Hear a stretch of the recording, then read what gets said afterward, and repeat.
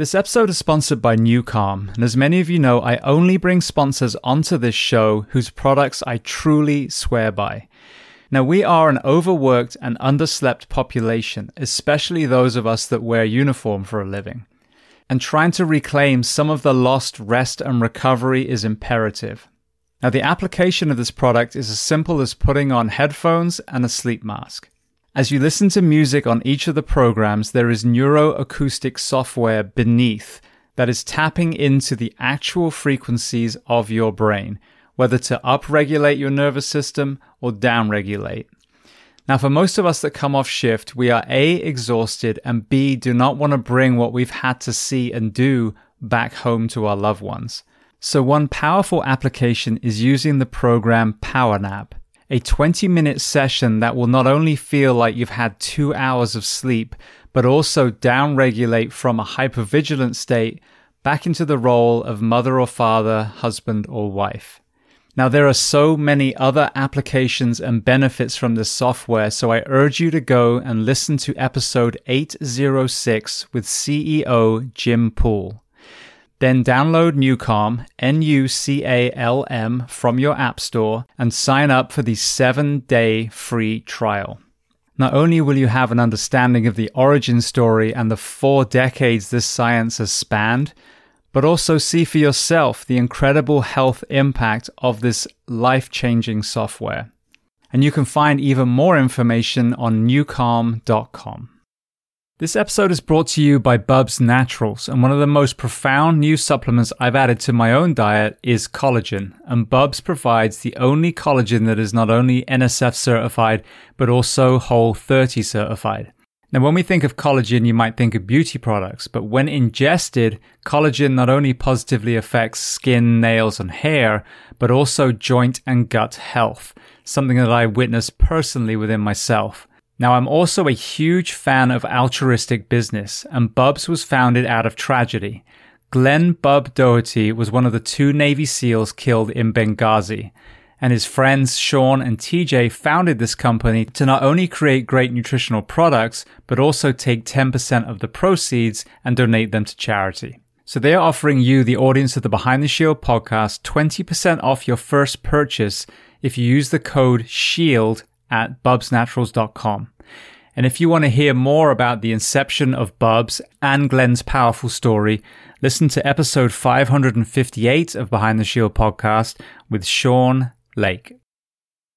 Welcome to the Behind the Shield podcast. As always, my name's James Gearing, and this week it is my absolute honor to welcome on the show retired firefighter and author of Flashpoint, Christy Warren.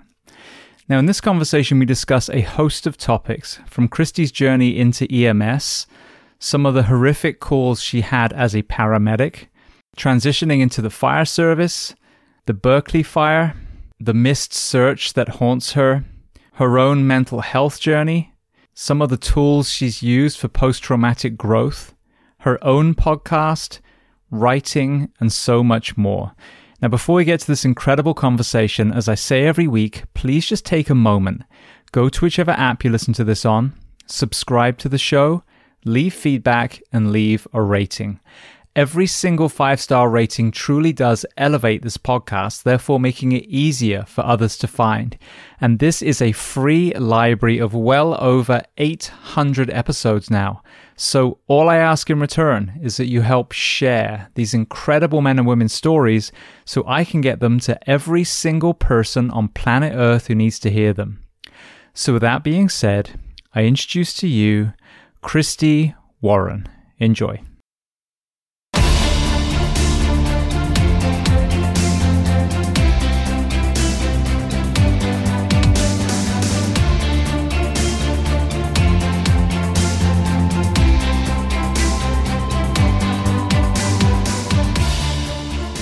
Well, Christy, I want to start by saying thank you so much for coming on the podcast. We were just chatting before I hit record.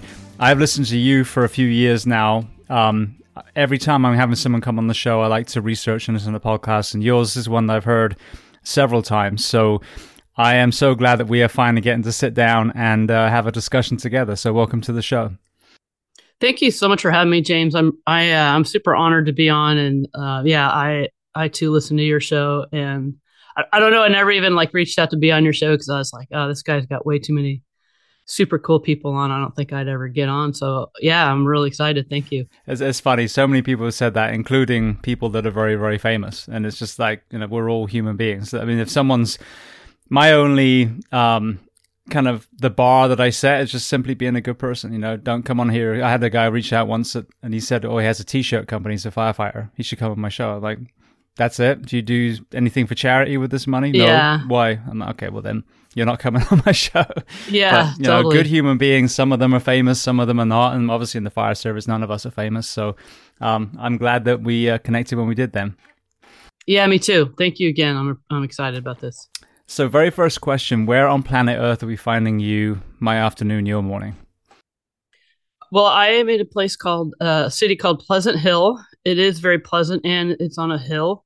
It's I'm about 20 miles from San Francisco, about northeast of San Francisco.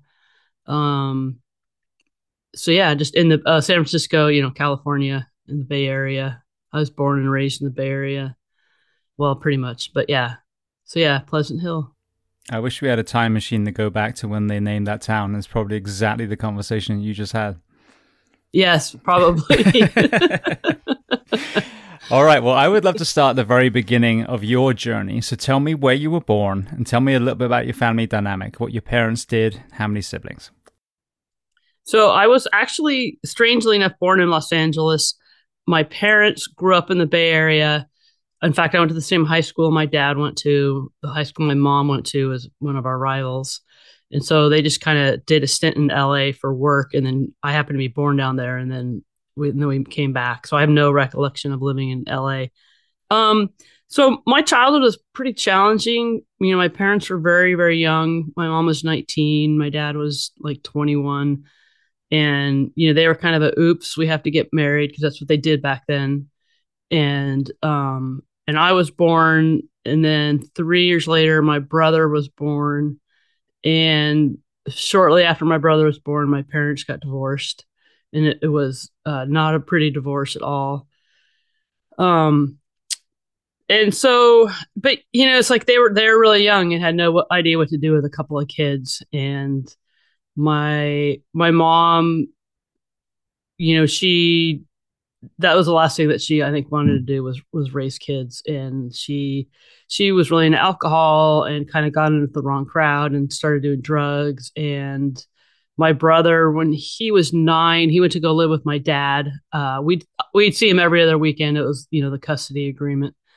And so he went to go live with my dad, and I stayed living with my mom.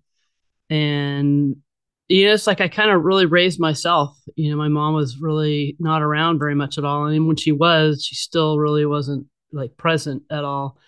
And I had a grandmother who was incredibly supportive and loved me a lot. And I was actually going to go live with her when I was 9, and she ended up getting cancer and dying pretty quick. So that ended that. And yeah, I just, I grew up, I was an angry kid because my parents weren't around, and it was always, I don't know, it just felt like everything was a constant, excuse me, everything was a constant fight. And so, yeah, it was kind of a sordid growing up. I've asked this to a few people. It's just come up organically recently. When you were raised with a mother, I mean, as you said, she wasn't super present, and I know I heard you on a slight change of plans podcast, and you talked about there being recognition when you succeeded in sports, but behind closed door there wasn't, and I can definitely relate to that. But growing up with a mother but no father, there's an assumption that, well, it's a daughter, that's fine. You can teach them the woman ways, or it's a son, that's fine. The dad can teach them the manly ways. But obviously there's a need for two different energies, whether it's an actual gender or, whatever it is. But, it takes a village. So at least two people to raise a child. When you look back, what were the kind of ripple effects of not having that father figure in the family dynamic as you were growing up? That's a tough one because I really didn't know anything any different. I was 4 when they divorced. And so as far as I knew, that's just kind of the way it was.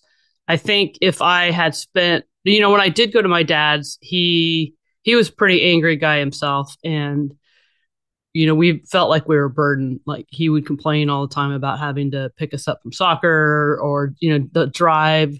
It was a good 45-minute hour drive between where we lived, and there was always a lot of traffic. So yeah, I hear what you're saying about the two parents, but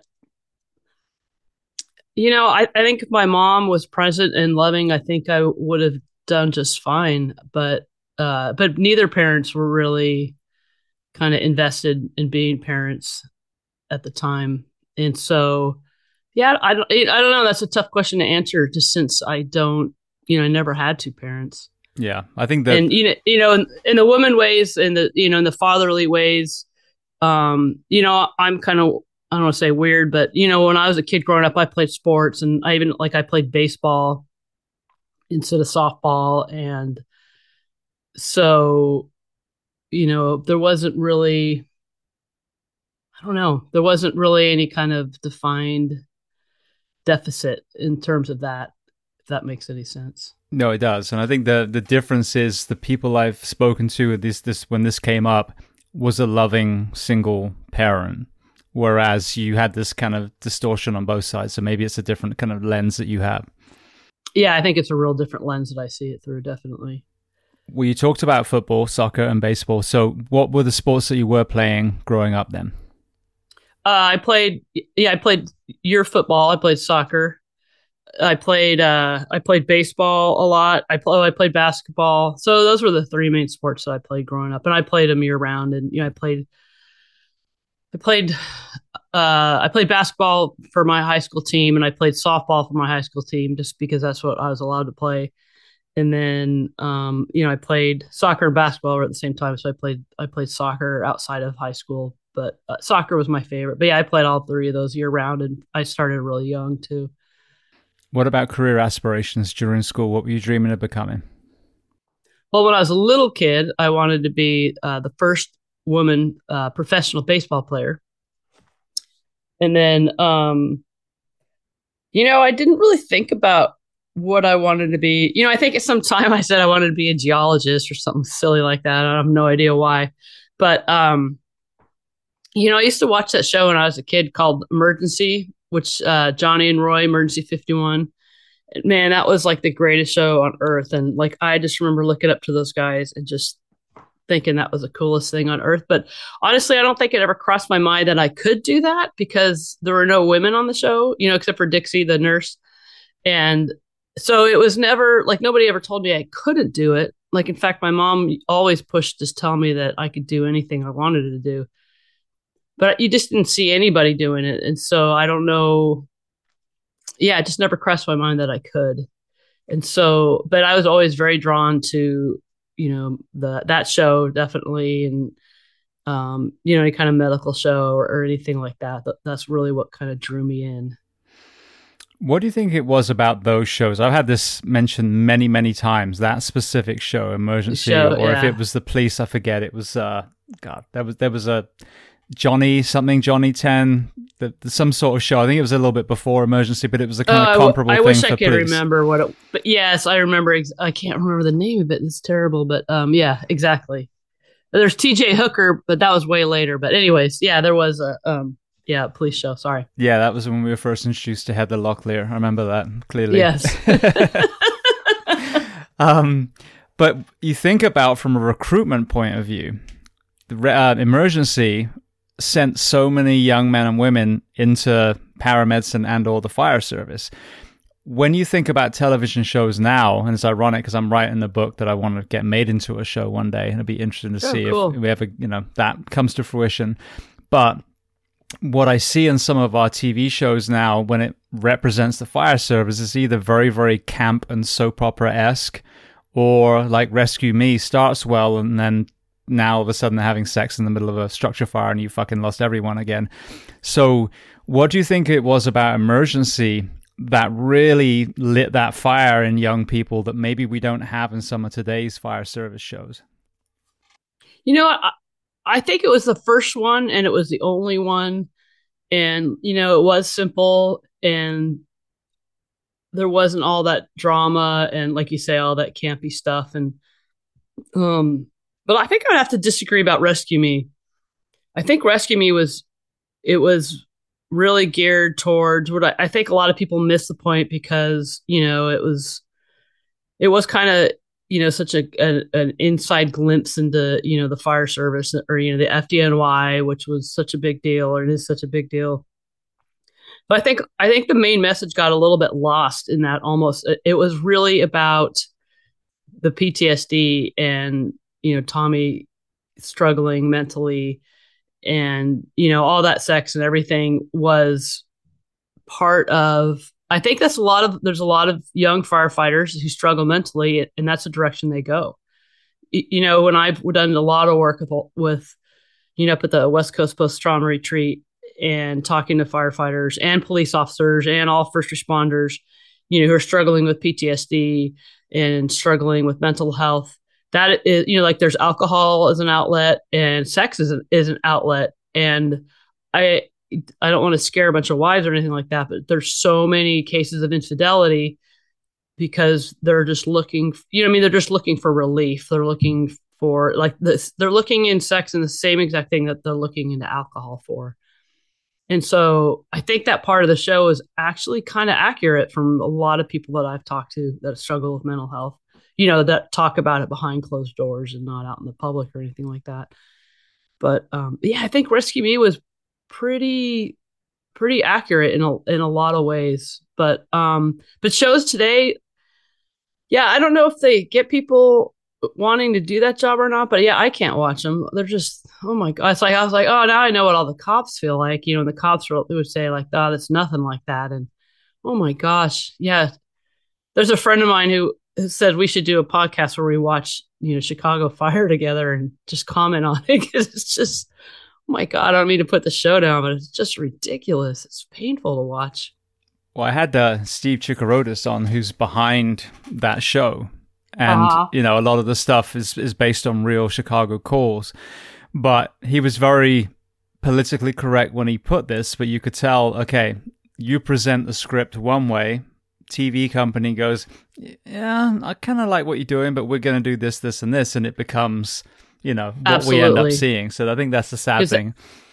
They need to make money, and they want to sell, because suddenly all the women in the show, you know what I mean, are all their shirts are unbuttoned and they're pretty and they're thin, and you know what I mean, and it's like, yeah, that's not what the fire service looks like or acts like it either. So yeah, I totally get that. Get that. Yeah, exactly. We don't all look like calendar models either. I hate to tell you, ladies, I got a face like a smacked ass. I'll never be on a calendar. Yeah, same here. Oh my God, never. Well, going back to the sex for a second, I agree with the concept. I mean, like I said, Rescue Me personally lost me as they got a bit further into some of the episodes. However, when you look at even physiologically, a man, let's just pick on men for a second, when he has an orgasm, down-regulates his nervous system. So as you said, a subconscious coping mechanism from a hypervigilant state to a less hypervigilant state, there is a primal urge for sex.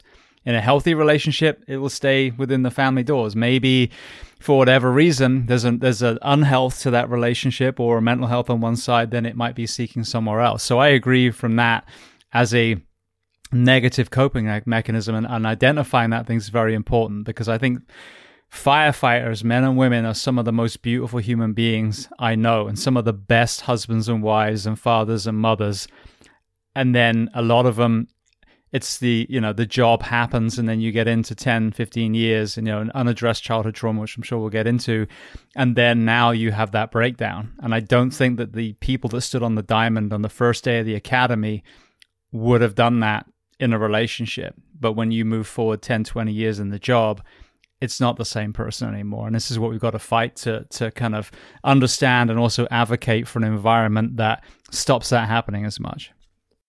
Yeah, absolutely. I mean, I think it just will go to, identifying symptoms, and, when I still don't know what to do to prevent PTSD. I mean, I know ways that we can definitely help, but my main advocacy is when you start feeling these things, that's when you know what I mean, to take care of them and not let them fester and not start drinking, you know what I mean, start to find positive ways to deal with it instead of trying to cope or mask it or self-medicate. And yeah, I really believe that, so much of the infidelity that goes on amongst first responders, like police have some of the highest divorce rates, in the country. And it's identify with this stuff when it starts, and deal with it then. And yeah, and you're absolutely right about the hypervigilance, and and oxytocin is released, and all these other kind of feel good things that that shuts some of the crap that's going on in your head. It just shuts it down, and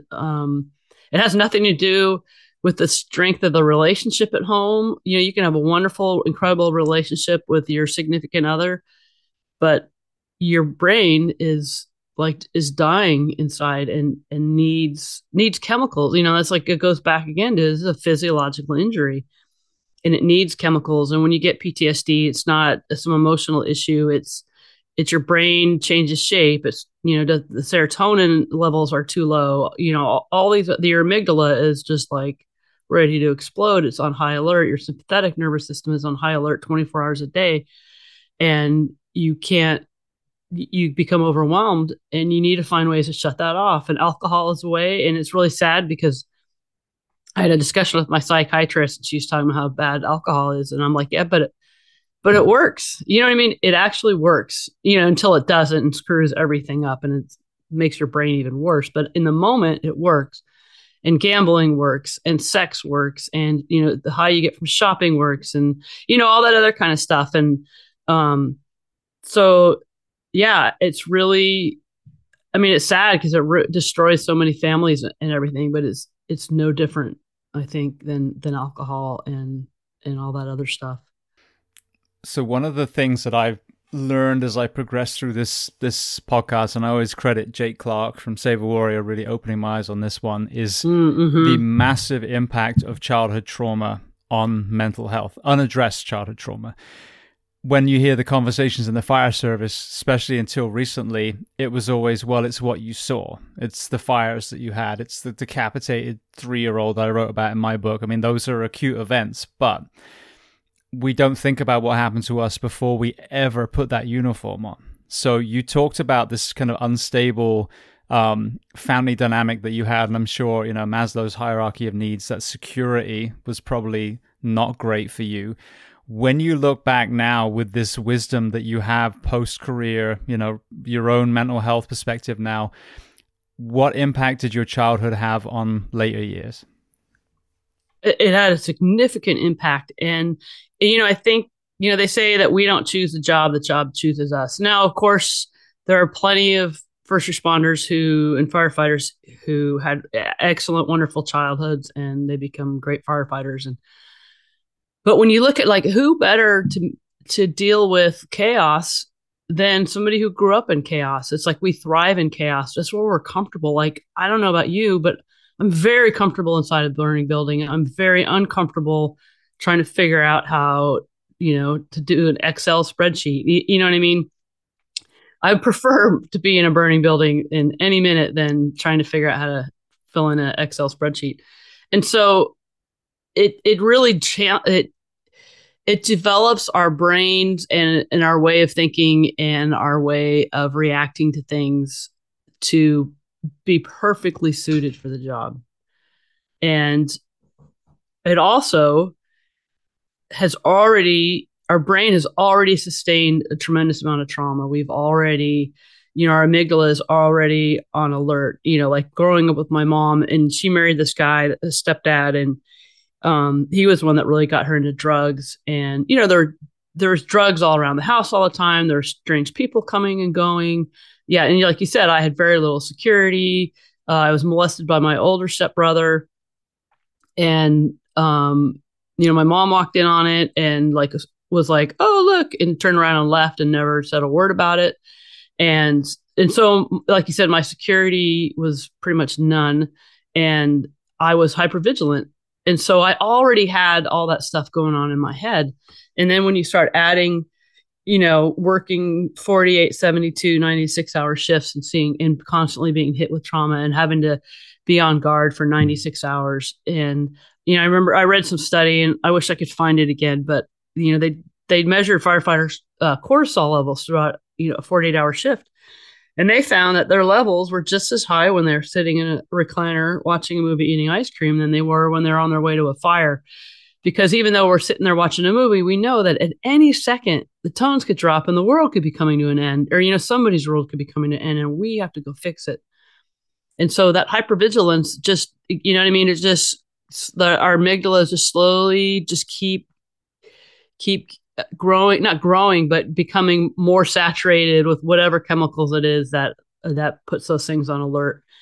And so yeah, I think our childhood traumas have a significant effect on getting, I don't know about getting PTSD, but I think it also I think it also really helps us protect ourselves from those calls. Like all those, like we are really good at going to a horrendous call and just walking away from it and not being upset by it and not letting these things bother us. And so I think the trauma packs in more for some of us who've had these childhood traumas and we're already have built the pathway. So get, to shove that stuff in a box somewhere.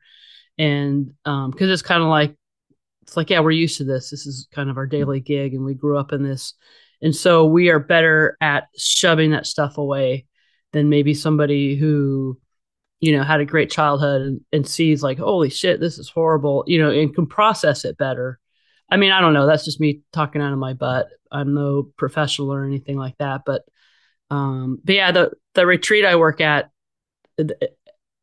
every once in a while you get a couple people through there who had really good childhoods, but the majority of people had really pretty significantly challenging childhoods. So yeah, it's tremendous.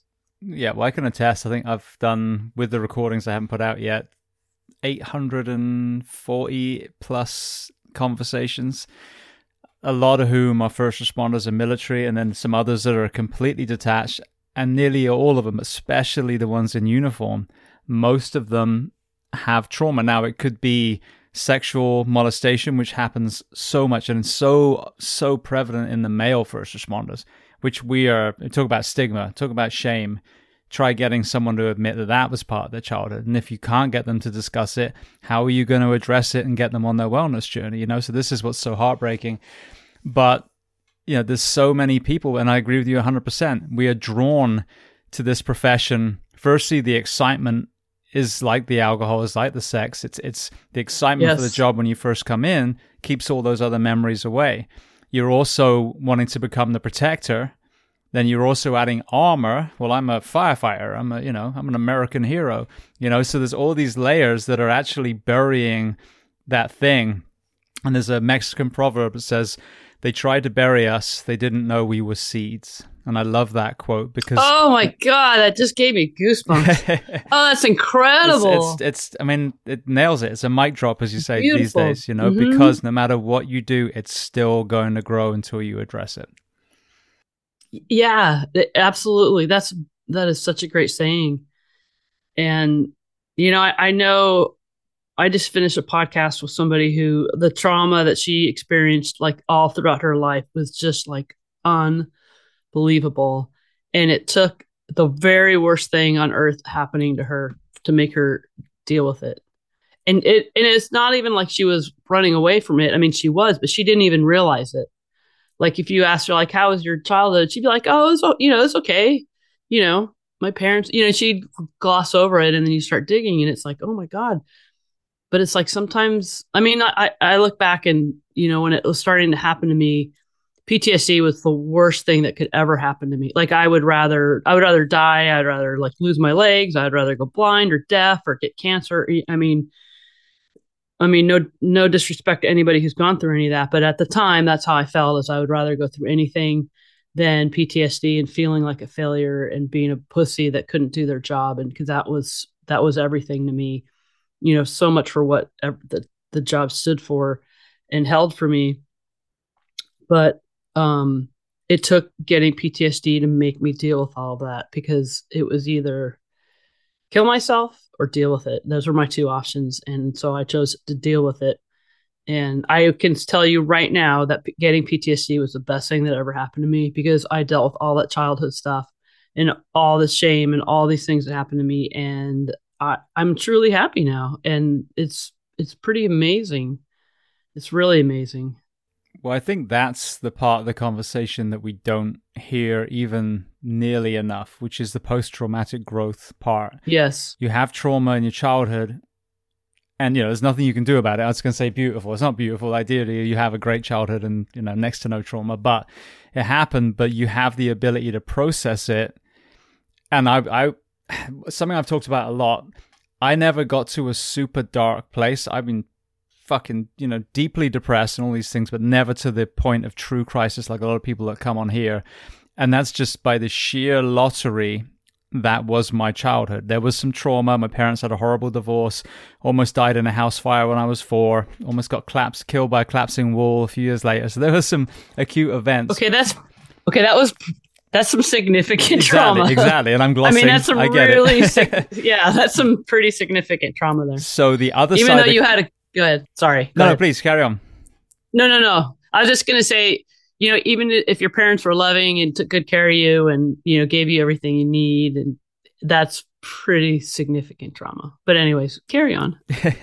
So, but those are there. And I used to wet the bed till I was, God, I think it was like 12 or 13, like really freaking old for a young boy to be wet in the bed. I had night terrors my whole life. So there were lots of things, but, and I always say this, I grew up on a farm.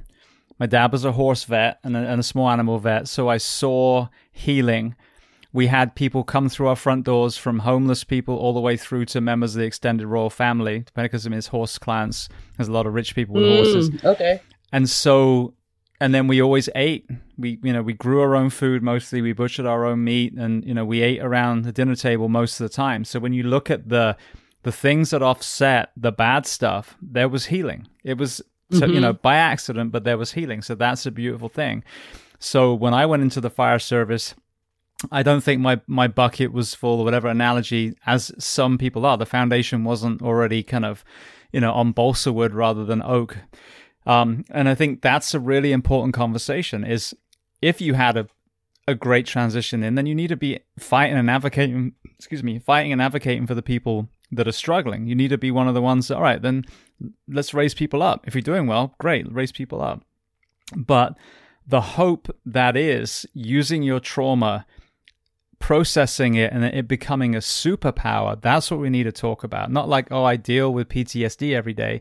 The statement you just made was, I am doing really well now. And that is the voice that we need to hear, I think. The voice of hope and strength and resilience, rather than just, I get up every day and I kind of deal with it, because that's not inspiring anyone.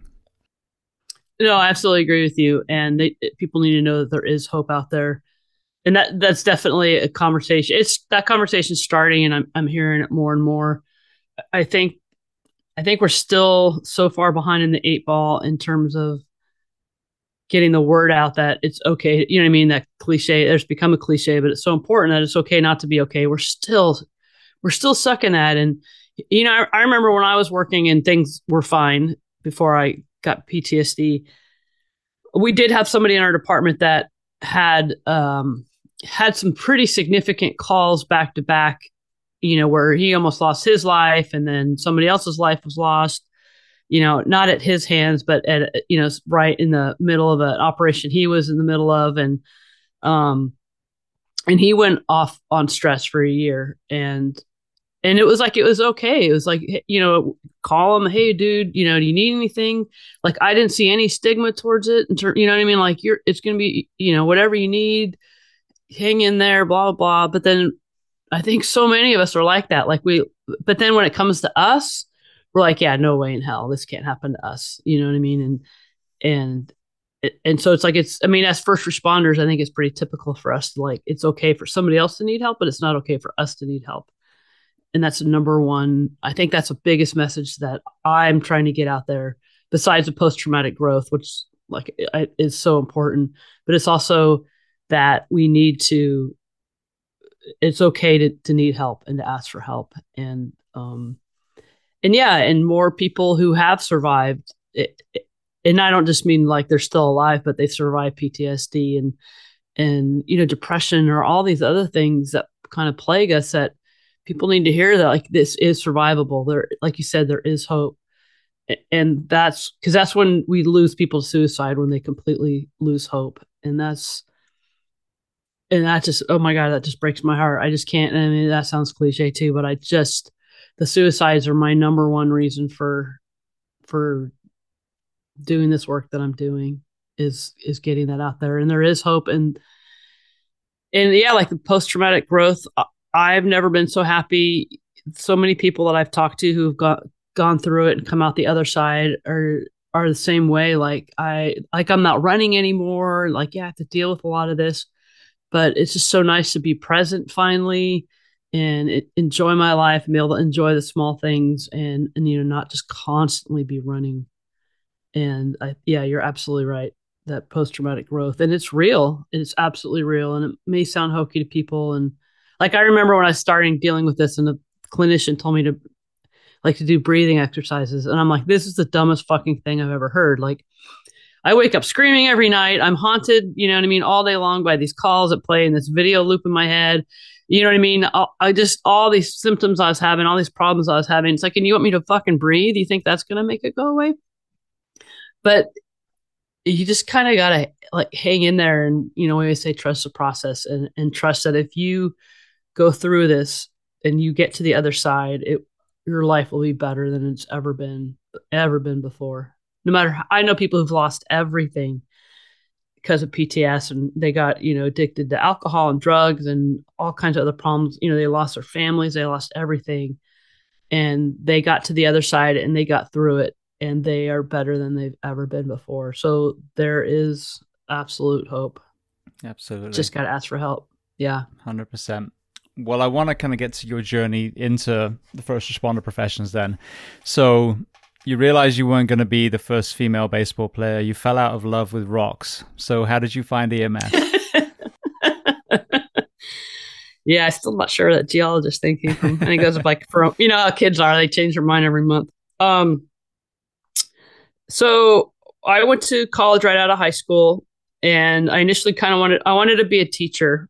And so I was doing that, and I loved kids. And then I was talking to a friend at school one day. I went to school at UC Davis, and I said, what I really want to do is be a doctor. And she's like, well, why don't you do that? And I'm like, no, you're right. Why don't I do what I want to do? And I'm not the greatest student in the world, so that was a big issue. But I was like, I'm going to apply myself and become a doctor. And so I changed my major, and I was taking, the first years you have to take like chemistry and physics and these just super boring ass classes. And I'm just like, I know I have to get through this, but this is so boring. And so I saw a flyer for an EMT class. And so I took an EMT class, and I was just in love. Like, this is the greatest thing since sliced bread. And I did a ride along, and I mean, we went on the dumbest call in the whole world, but I just thought it was the greatest thing ever. And so I ended up getting a job on an ambulance in Vallejo, which is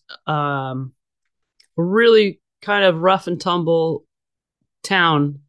It had the highest homicide rate in the nation for a couple of years, and I mean, it was just the trauma that we saw there. So anyway, they worked on the ambulances, the fire department. There were no paramedics on fire departments back then.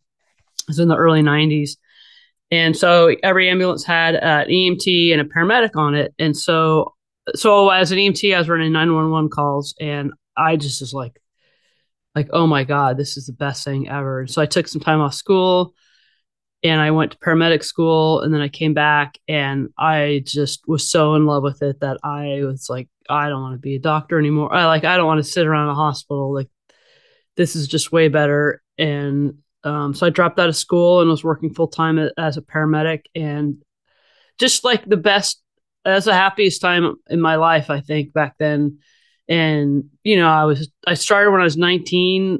I'm like 20 years old, and I have these people's lives in my hands, and I'm working, 5 days in a row, and we were up all night. It was such a busy system.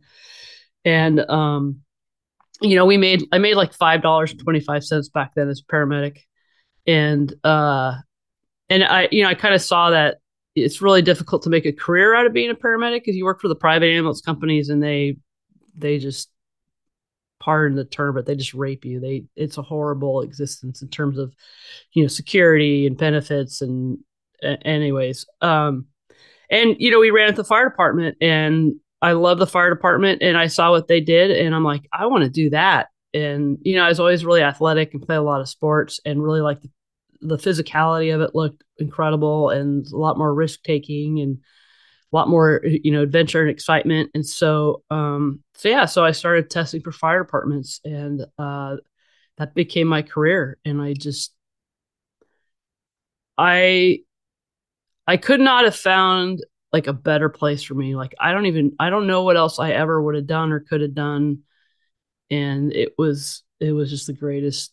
I was so happy. I was just so happy there. I just loved it. It was the best. What was the common denominator in Vallejo that was causing so much crime? Um, well, that's a good question. It was the city is about 140,000 people in the city, and that's a really good question. I mean, just really, there's just really. Oh, I'll tell you right now. I think the leadership in that city, actually in that whole Solano County, and I don't mean to upset anybody, but it's very corrupt. Vallejo is very corrupt. The city council is corrupt. There's always been problems with it. The EMS system was even pretty corrupt. But I think that was a big part of it. And there was also Mare Island was right there, and so there was the military was there, and they had military housing. And the military housing, I have to say, caused a lot of problems in the city. There was a lot of domestic violence. There's a lot of problems there, and it's just really low socioeconomic. I mean, I think it used to be a really nice town, and I mean, like the house, there's just these beautiful Victorian houses, and just socioeconomically, it was in the dumps. They had built a big track housing area that was literally called the Country Club Crest, and by the time I got there, was working there, it was like the hood. It was the worst part of the worst. Like when we go on calls there, we pretty much always have police escort. We turn our lights and sirens off. You know what I mean? It was a very like kind of dangerous area. And then the other part of it too is we had a lot of highways. We had Highway 80, which is a major, like 4 lanes on each side thoroughfare from Sacramento to San Francisco. We had Highway 29, which is a 2-lane road that goes through. That used to be the old, main highway to get from south to north. We had many freeways and highways that kind of crisscrossed through there. It was like kind of a major transportation hub in terms of going off east, west, or north, or south, or whatever. And so the vehicular trauma we had was just phenomenal. I mean, it was incredible. And we had Highway 37, which is a 2-lane road. It still is a 2-lane road. It didn't have a divider on it. The speed limit was like 55 miles an hour, 60 miles an hour, and it's a major thoroughfare. And if you weave 6 inches to your left, you're going to hit head on with another car, and then that car behind you is going to hit you. And of course, nobody does 55. Everybody did 70, 75. So yeah, the traffic wrecks that we'd have out there were unbelievable. And so yeah, it was incredible. And like as a new paramedic and a young kid, I just, oh my God, I just relished it. It was unbelievable, the calls that we'd get out there, and the trauma and the shootings and the stabbings and the house fires, and it just goes on and on and on. I mean, I'm sure everybody's heard of ride-along syndrome. You get a ride-along and you suddenly don't run any calls. But it was so busy there that we would, like, literally, like, I remember ride-along pulled in the parking lot as our doors were going up. And, I see this guy get out of the car, and I knew we were getting a ride along, and he's like looking around, and he looked lost. And so I roll the window down, and I go, "Are you the ride along?" And he's like, "Yeah." I'm like, "Get in, we're going to a shooting." And it was just, it was so busy. It was incredible.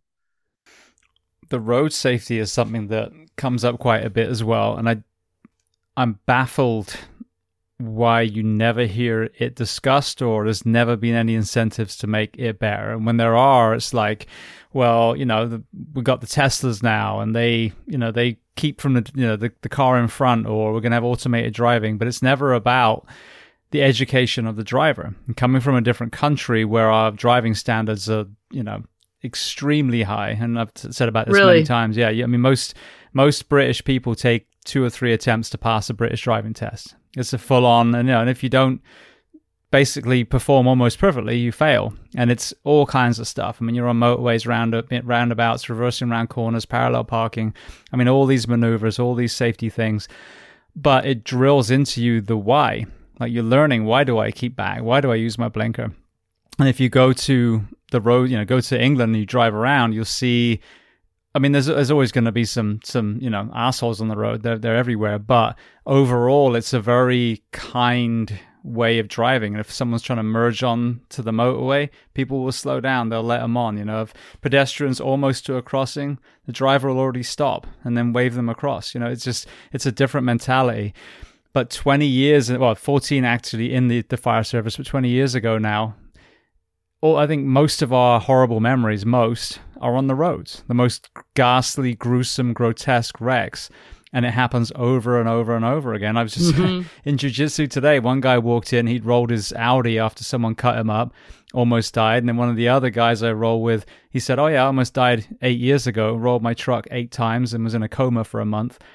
But it's just like, well, the mentality is, oh well. But the first responders see this carnage day in and day out. But then where's the conversation of, oh, maybe we should raise the standard, maybe we should raise the age by a year, maybe we should make the test where you can't pass until you're actually ready to operate this machine that can kill so many people. And yet that you just turn on the TV and it's freaking whatever person's being investigated now, whatever team's coach is wearing sunglasses when they shouldn't, or whoever's on the Bud Light can, yet 40,000 people die in America just on our roads every year. And it's just a shoulder shrug. Yeah, I think it's a tough one. Yeah, that Highway 37, that 2-lane road that we had such horrible accidents on. They finally, I mean, I was there like 8 years, and I would say the 6th year I was there, maybe, is when they finally put a divider in. You know what I mean? And that saved a million lives. But they argued about it forever. And I think part of the problem too, when you compare problems in the United States versus, European countries, like the UK, and, people talk about, a country that has socialized medicine and it works really well. It's a small country. The size of the United States and the size of the differences of opinions and the diversity, it's so hard to come on a common, thing where we can just say, yes, let's increase, driving standards. It's so hard to come to a consensus when you have such a diverse population and such a huge population that has such different capabilities that and needs. It's just, I think it's so difficult to come together, and it's really sad, but I think it's just so difficult to, try and do something like that. You take, I've never been, well, I've been to the airport, but I've never been to UK, but I've been to Ireland and Italy, and Italy is a whole different driving thing. That's a pretty fun place to drive. It's insane. But what was I going to say? Oh, like in the San Francisco Bay Area, right? Our public transportation absolutely sucks. It's horrible. You would think that we would be so progressive because we're a bunch of environmental hippies out here, but it sucks. It's horrible. You can only get to a very small part of San Francisco.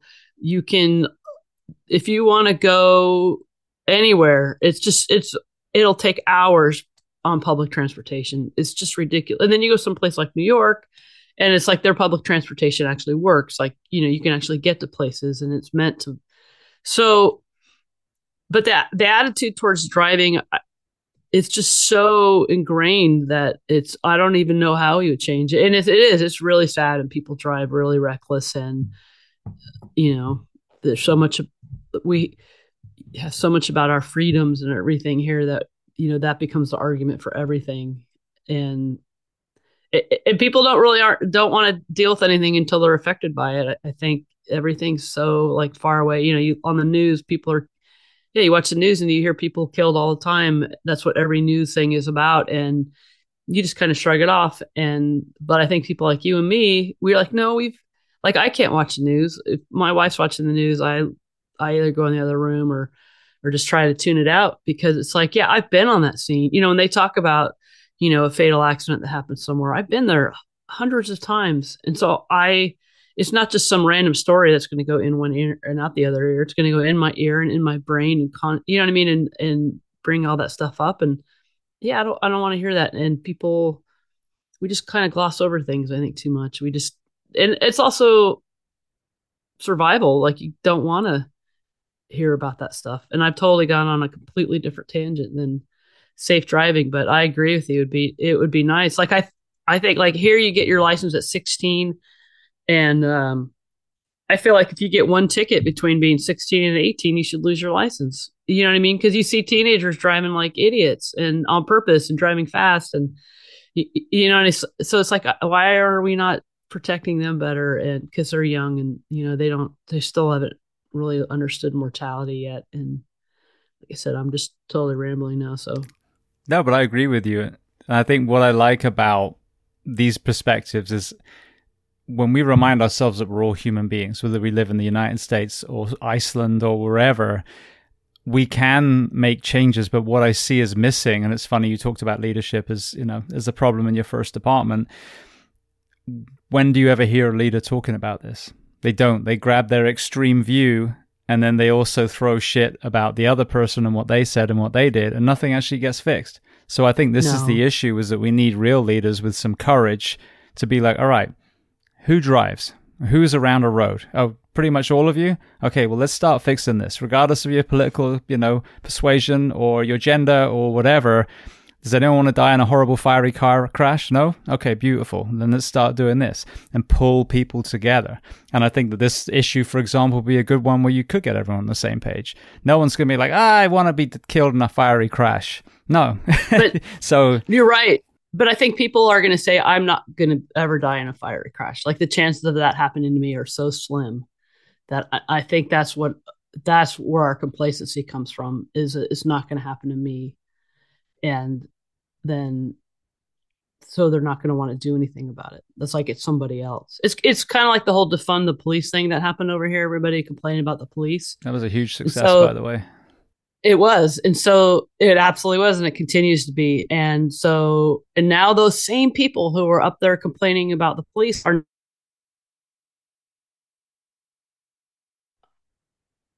you froze there for a minute. So they're the same people that are calling for stricter laws and more police. And it's like, duh, what did you think was going to happen?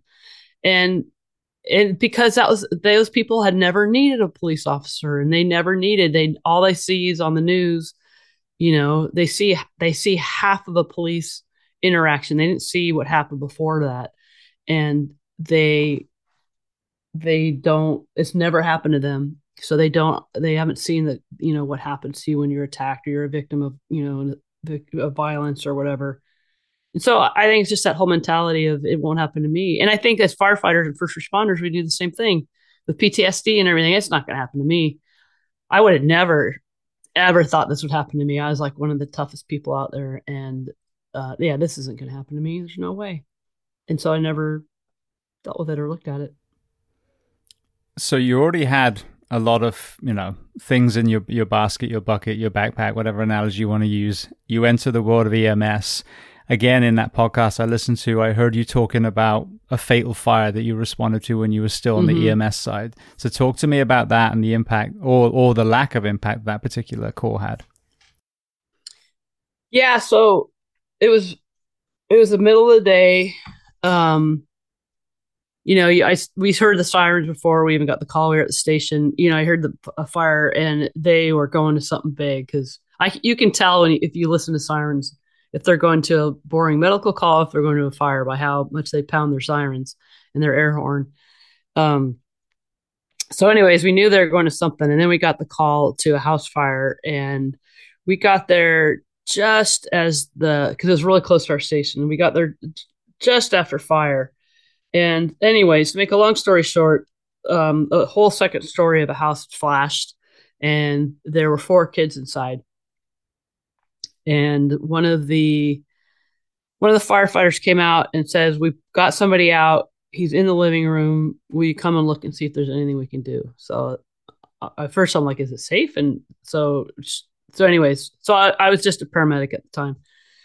So I went in the living room and there was a kid that was, burned beyond recognition. There's nothing but char, like no ears, no nose, no fingers. It was just complete char. And I'm like, yeah, there's nothing we can do. You got to leave him here. And so I went back out, and then, over probably span of 5 minutes, I was handed three kids that were still alive, but they were completely limp, and they had skin hanging off of them, and they were burned pretty bad. And they all needed to be intubated right now. And I was still the only paramedic on scene, like the only paramedic. There were no paramedics in the fire department at this time. And so anyway, so right away when I found out how many kids were there, we called for more ambulances. And so anyways, we got all these kids to the hospital, and it was a huge event in the community. We had two local hospitals, neither of them were trauma centers or burn centers. And so we ended up flying the three kids out to Children's in Oakland, which is a burn center and a pediatric hospital, obviously. And so yeah, we landed helicopters, and they flew all these at the hospital after they got to the ER, and they flew these kids out. And it was, like I said, it was a big deal in the community. And we had a critical incident stress debriefing, and I remember sitting in this circle with, all the firefighters that were there, all like the nurses were there, the doctors were there, everybody who was on that scene, the police officers were there, or were in this room.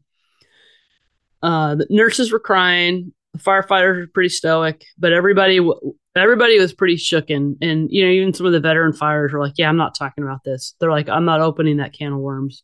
If I talk about this, everything else is going to come spilling out. But it got to me, and I'm like, I said what I did, and like I went to the grocery store. Like it didn't. It was horrible, but it was. It didn't bother me. I wasn't. I should say I wasn't shooken by it. It didn't affect me like that. I just kind of went on with my day, and yeah, and that was that. I just went on. I say like we go on these horrible calls, and then be like, all right, what's for lunch? And what I mean? That's why we did our job, and that allowed me to do my career for 25 years, but it also completely, allowed me to build up so much trauma that, finally exploded. But so, yeah, so that call was pretty, it's pretty harrowing. It's, not having, just feeling helpless, having these three kids, and, I'd just start to intubate one, and then they'd hand me another kid, and then I'd be like, shit, and I'd lay this kid down. And I had a really good partner at the time, but he wasn't a paramedic, so he couldn't do any of that stuff.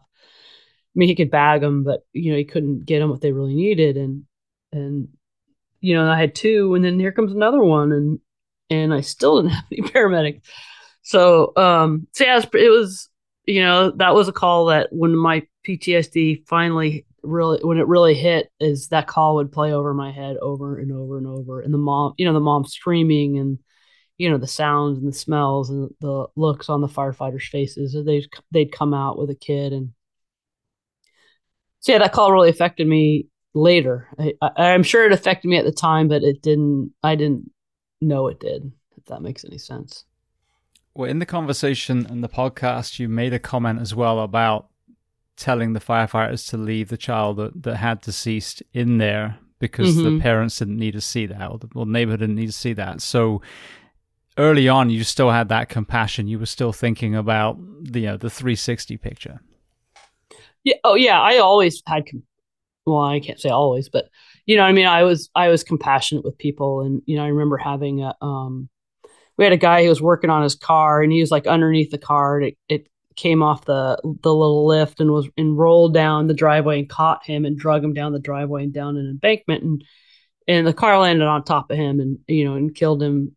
And so we got there and went down this embankment and saw that he was dead, and there's absolutely nothing we could do. And so I remember climbing back up to this embankment, and his wife was standing there, at the top of this little embankment on the street. And, she had that look on her face, like, there's nothing you can do, huh? And so I remember I said, I'm so sorry. There's nothing we can do. And he's dead. And, I remember, I remember feeling really bad for her and like, man, this is brutal. But okay, there's nothing, you know what I mean? Like, hang in there. There's nothing we can, and I felt great compassion for her, but I don't know. I just went on. I think people think from the outside looking in that it's the horrors that we see that bother us. And then obviously, when they replay, sometimes they do. But for me, I've talked about this a lot on here. I was that black cloud. And my whole career, I never had a single code save in 14 years as an EMT and as a paramedic. I just was that shit show that had the GI bleeds and the brain bleeds and all the things, the AAAs you just don't come back from. And so, but it was the howling from the loved ones that really stuck to my bones. And so, when you're talking about, seeing the wife or hearing the mother screaming when the kids are inside, I don't know if that was the same for you, but that was the thing that really, I wouldn't say haunted so much, but if you ask what was the most traumatic thing, it wasn't the grotesque visual. It was the heartbroken people that were left behind. Absolutely. And the grotesque thing is almost like, wow, look at that. Like, that's crazy. But yeah, the grotesque stuff never bothered me. No, it's absolutely the people who are left behind. Oh my God, hearing a parent scream when their kid is dead, there's no sound like it. It's just this primal, there's absolutely nothing like it. And it is absolutely haunting. It is absolutely haunting. So yeah, no, you're right. Somebody even asked me when I was working in Vallejo, I remember somebody said, does all the blood and guts bother you? And I go, no, that doesn't bother me at all. I go, what bothers me is the way people treat each other, the violence that would happen and, the domestic abuse. And, remember we had this lady that her husband beat her to death with a fire poker right in front of their 4-year-old. And, you know what I mean? The blood and guts is pretty gruesome, but it was knowing that a 4-year-old watches mom get beat, you know what I mean? And her have to go through that. And that's what gets you. It's not the blood and guts. It's absolutely, it's the people left behind and how people treat each other. I had a cluster of PD calls. It was 2 infants. The very first one was literally my medic partner and I were together and we were handed that limp baby, as they ran out the house. Mm-hmm. And then the next one, supposedly this child had fallen out of the crib and it was, just battered and, poor thing was just broken. And both of those ended up being abuse cases. Then I had another one that I'm 99.9% sure supposedly she was found in the shower, but again, I think another abuse one. And then I had a kid that was a shaken baby, and now he was 5, literally died in my arms. And so again, you think about not what you're looking at, but that backstory. Here you are, like I was, mid-30s by that point. Like, why did I get to be 35? And this poor child didn't make it past a few months. That's so fucking unfair. So again, I think as an empath, which drives us into these professions, it's crushing when you see this, this just simple unfairness of some of the things that we witness as well. Yeah, I absolutely agree with you. When I was going through my struggles and seeing a therapist, I saw 2 different therapists. I saw a regular therapist, and then I saw somebody who I did EMDR with, and it really came down to like the common link between all the calls that the playing in the videotape that were haunting me was a helpless, when I would be helpless and feel helpless, and seeing a baby abused or a baby hurt. It's like kids, and I think that's why animals are difficult for people to deal with too. Is that like animals and children don't take a part in their own demise. Like adults are easy in a way of, it's like, well, they probably shouldn't have been out at 1:00 in the morning or they were drinking or they weren't wearing their seatbelt or, what I mean? They should have, like that guy that, was working on his car and rolled him down the embankment, it was innocent, but it's like, well, maybe he took a shortcut and didn't do enough safety, precautions. And so it's like, as adults, we usually have a hand in our own demise, where animals and kids don't. Kids, but kids don't know any better. And so and they're especially in their infants and they're small and they're so helpless, and just that helpless feeling of not being able to intervene or be able to help or do something. It's that's I think that's what really can really really weigh on us. I had a call really early in my career where a husband and wife were ejected out of the windshield of the car. They wrapped the car around the tree and they ejected, and they literally landed laying right next to each other. And both of them were alive, but like quickly dying. And I'm like, I was once, the only medic on scene. The fire department hadn't even gotten on scene yet. And I'm like, well, who do I intubate first? Who gets? I mean, not that they're gonna live, but who? And I remember that was another call that really haunted me. And it wasn't even, I don't want to say it wasn't that big of a deal, but it wasn't this big, ugly, gruesome call. But it was one where I felt helpless. And I think, I think sometimes a lot of those, just like the kids in the house fire, I was helpless to do anything because I couldn't take care of these kids because I had too many of them. And I think those are the ones that we have a really hard time, like, escaping or walking away from, or, I mean, I was able to walk away from it, but we're not able to process it, I mean, and how many you've been on many gruesome, horrible calls where you're like, yeah, that was fucking crazy. We did awesome. You know what I mean? And then you're like that was a good call. That was great. Even though, somebody might have died or, you know what I mean? Or went through whatever but for me, that was the ones that were, I felt really helpless in that. I think that I know for me that I really struggled with in the end. Those were the ones that really got me. When I reflect now at 0 code saves in 14 years, I think about med school training and EMT school training. And, you're like, well, if you do A, B, and C, then Yes. we have RUSC or, whatever it is. And then you see where I worked in my last department, it was a theme park. So they had, I think, the highest level of code saves of any department in the US. And again, 5 years there, my last 5 of my career, 0. But, so then you have this expectation when you're being taught, and I really question the way we teach. Maybe we should be a little bit more realistic in EMS training. And then you have the black cloud absolute shit magnet that was, for example, me. Even on my bloody medic ride-alongs, people were dying, when I was a med student. And so that has a weight to itself, that inability to say, well, what the fuck? I took my job really seriously. I trained diligently. I took extra classes on airway and all kinds of stuff. I did everything the way you told me, and they still died. That was an interesting, like a, not hard to process, but you realize that the expectation in a way sets you up for failure and you have to navigate it. And I think the only way of really processing that is knowing that you were a diligent student. And so another real push for training should always be, not only you should care enough to try and get the person that you're going to rescue, make sure that your partner's safe, make sure that you get out safely and home to your family, but also the mental health side. Imagine you didn't make it to the fire floor because you were out of shape and you tapped out and that family died. That should always be in the training conversation, because if you lose people and you train diligently, you can kind of process it.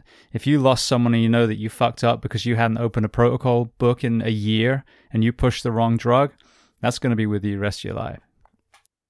I absolutely agree with the mental health aspect of it. And, you brought up a good point. It's like I am a firefighter paramedic, which means I'm a rescuer.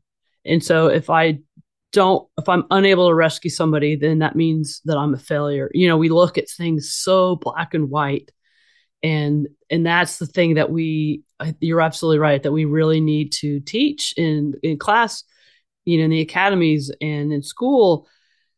That, like you say, I mean, I had 25 years, and in terms of code saves, I can remember one where the guy actually walked out of the hospital. I mean, I've gotten plenty of pulses back and everything, but I can think of one that actually walked out of the hospital and went back to their life. And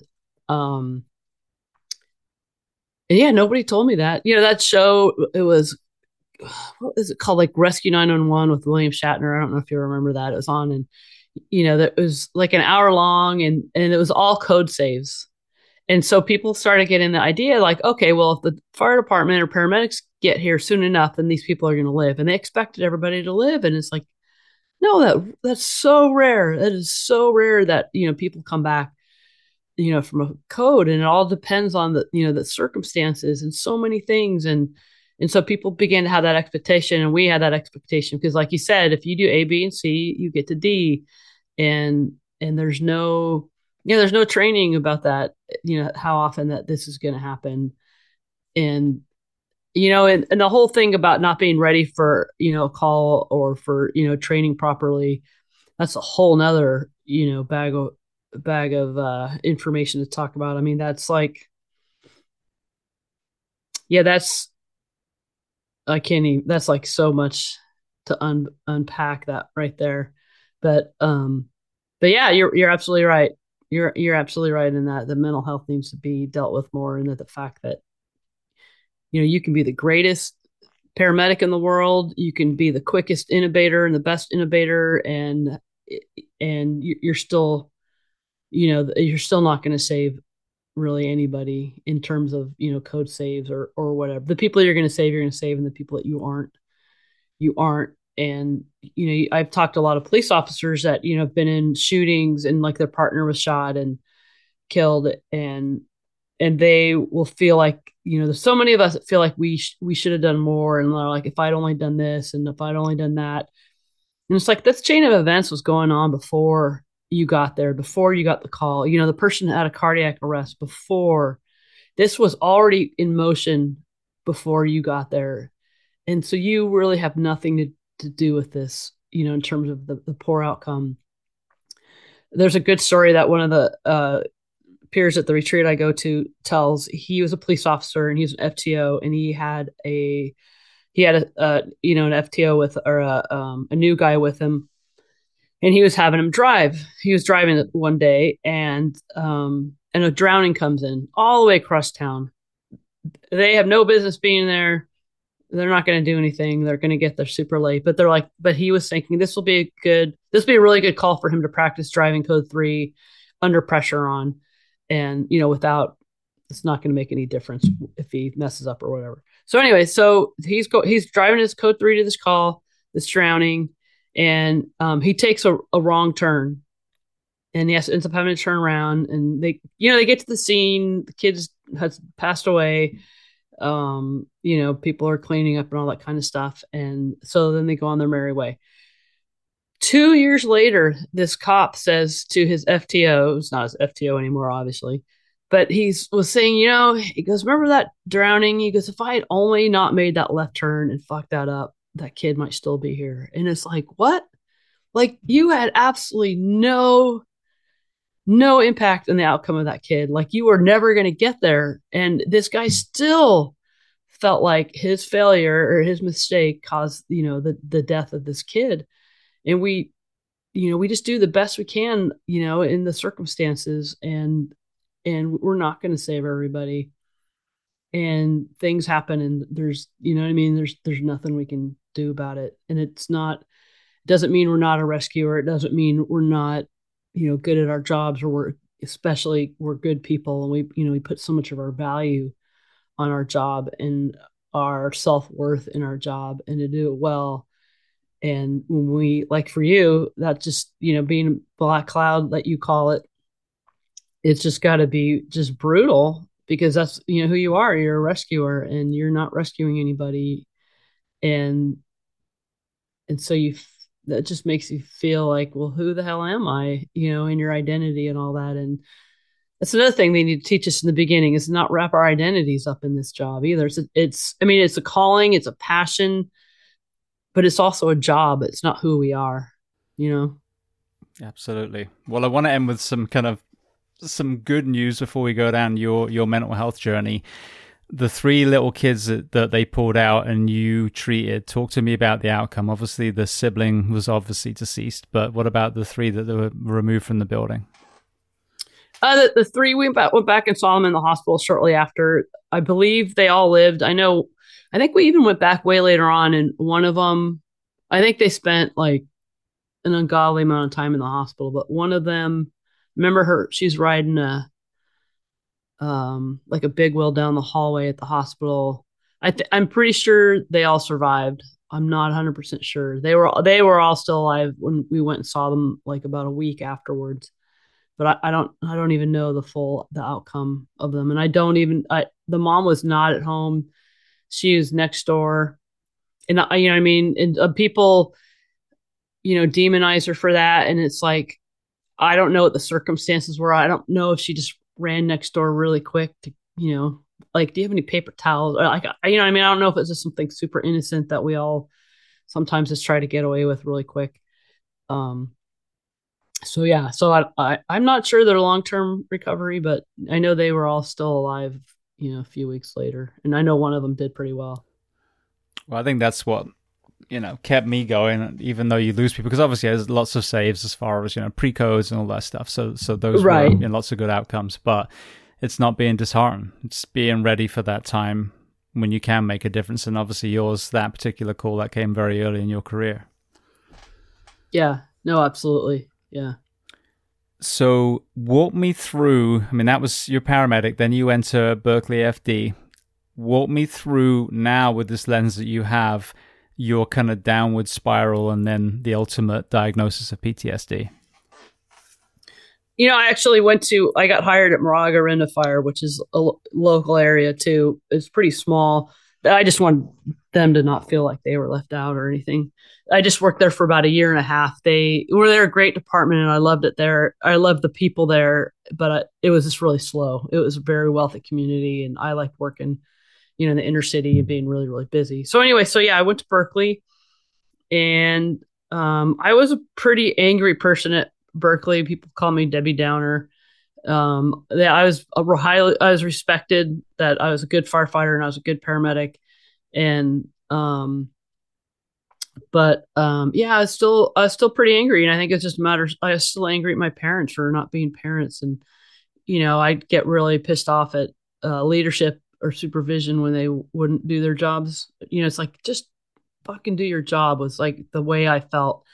And then people who didn't train as hard as me, they pissed me off. And so yeah, I was a pretty angry person. And anyway, so I went through being a firefighter and a paramedic, and and then I got promoted to driver, and I drove for 7 years, and that was I love that. And I was on the truck for a while, and I really love that. And then I was promoted to, we first were lieutenant. So I was first promoted to lieutenant, and we're just too small a department to have lieutenants and captains. So they just made us all captains because it's pretty much the same job.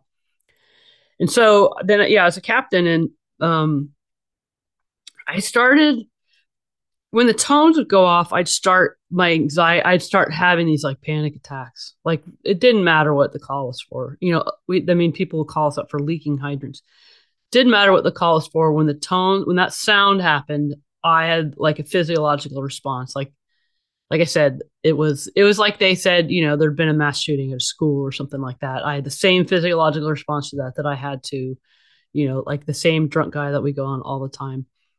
So that started happening, and I was just like, what the hell is this? I'm usually like pretty calm and, don't get excited about that stuff.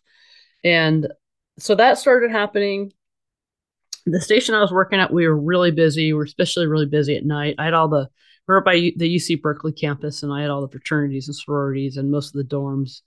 And, it was just a shit show every night in terms of drunk kids and fire alarms and accident, just all kinds of crap. And so I was horrendously sleep deprived, just really, really, really sleep deprived. And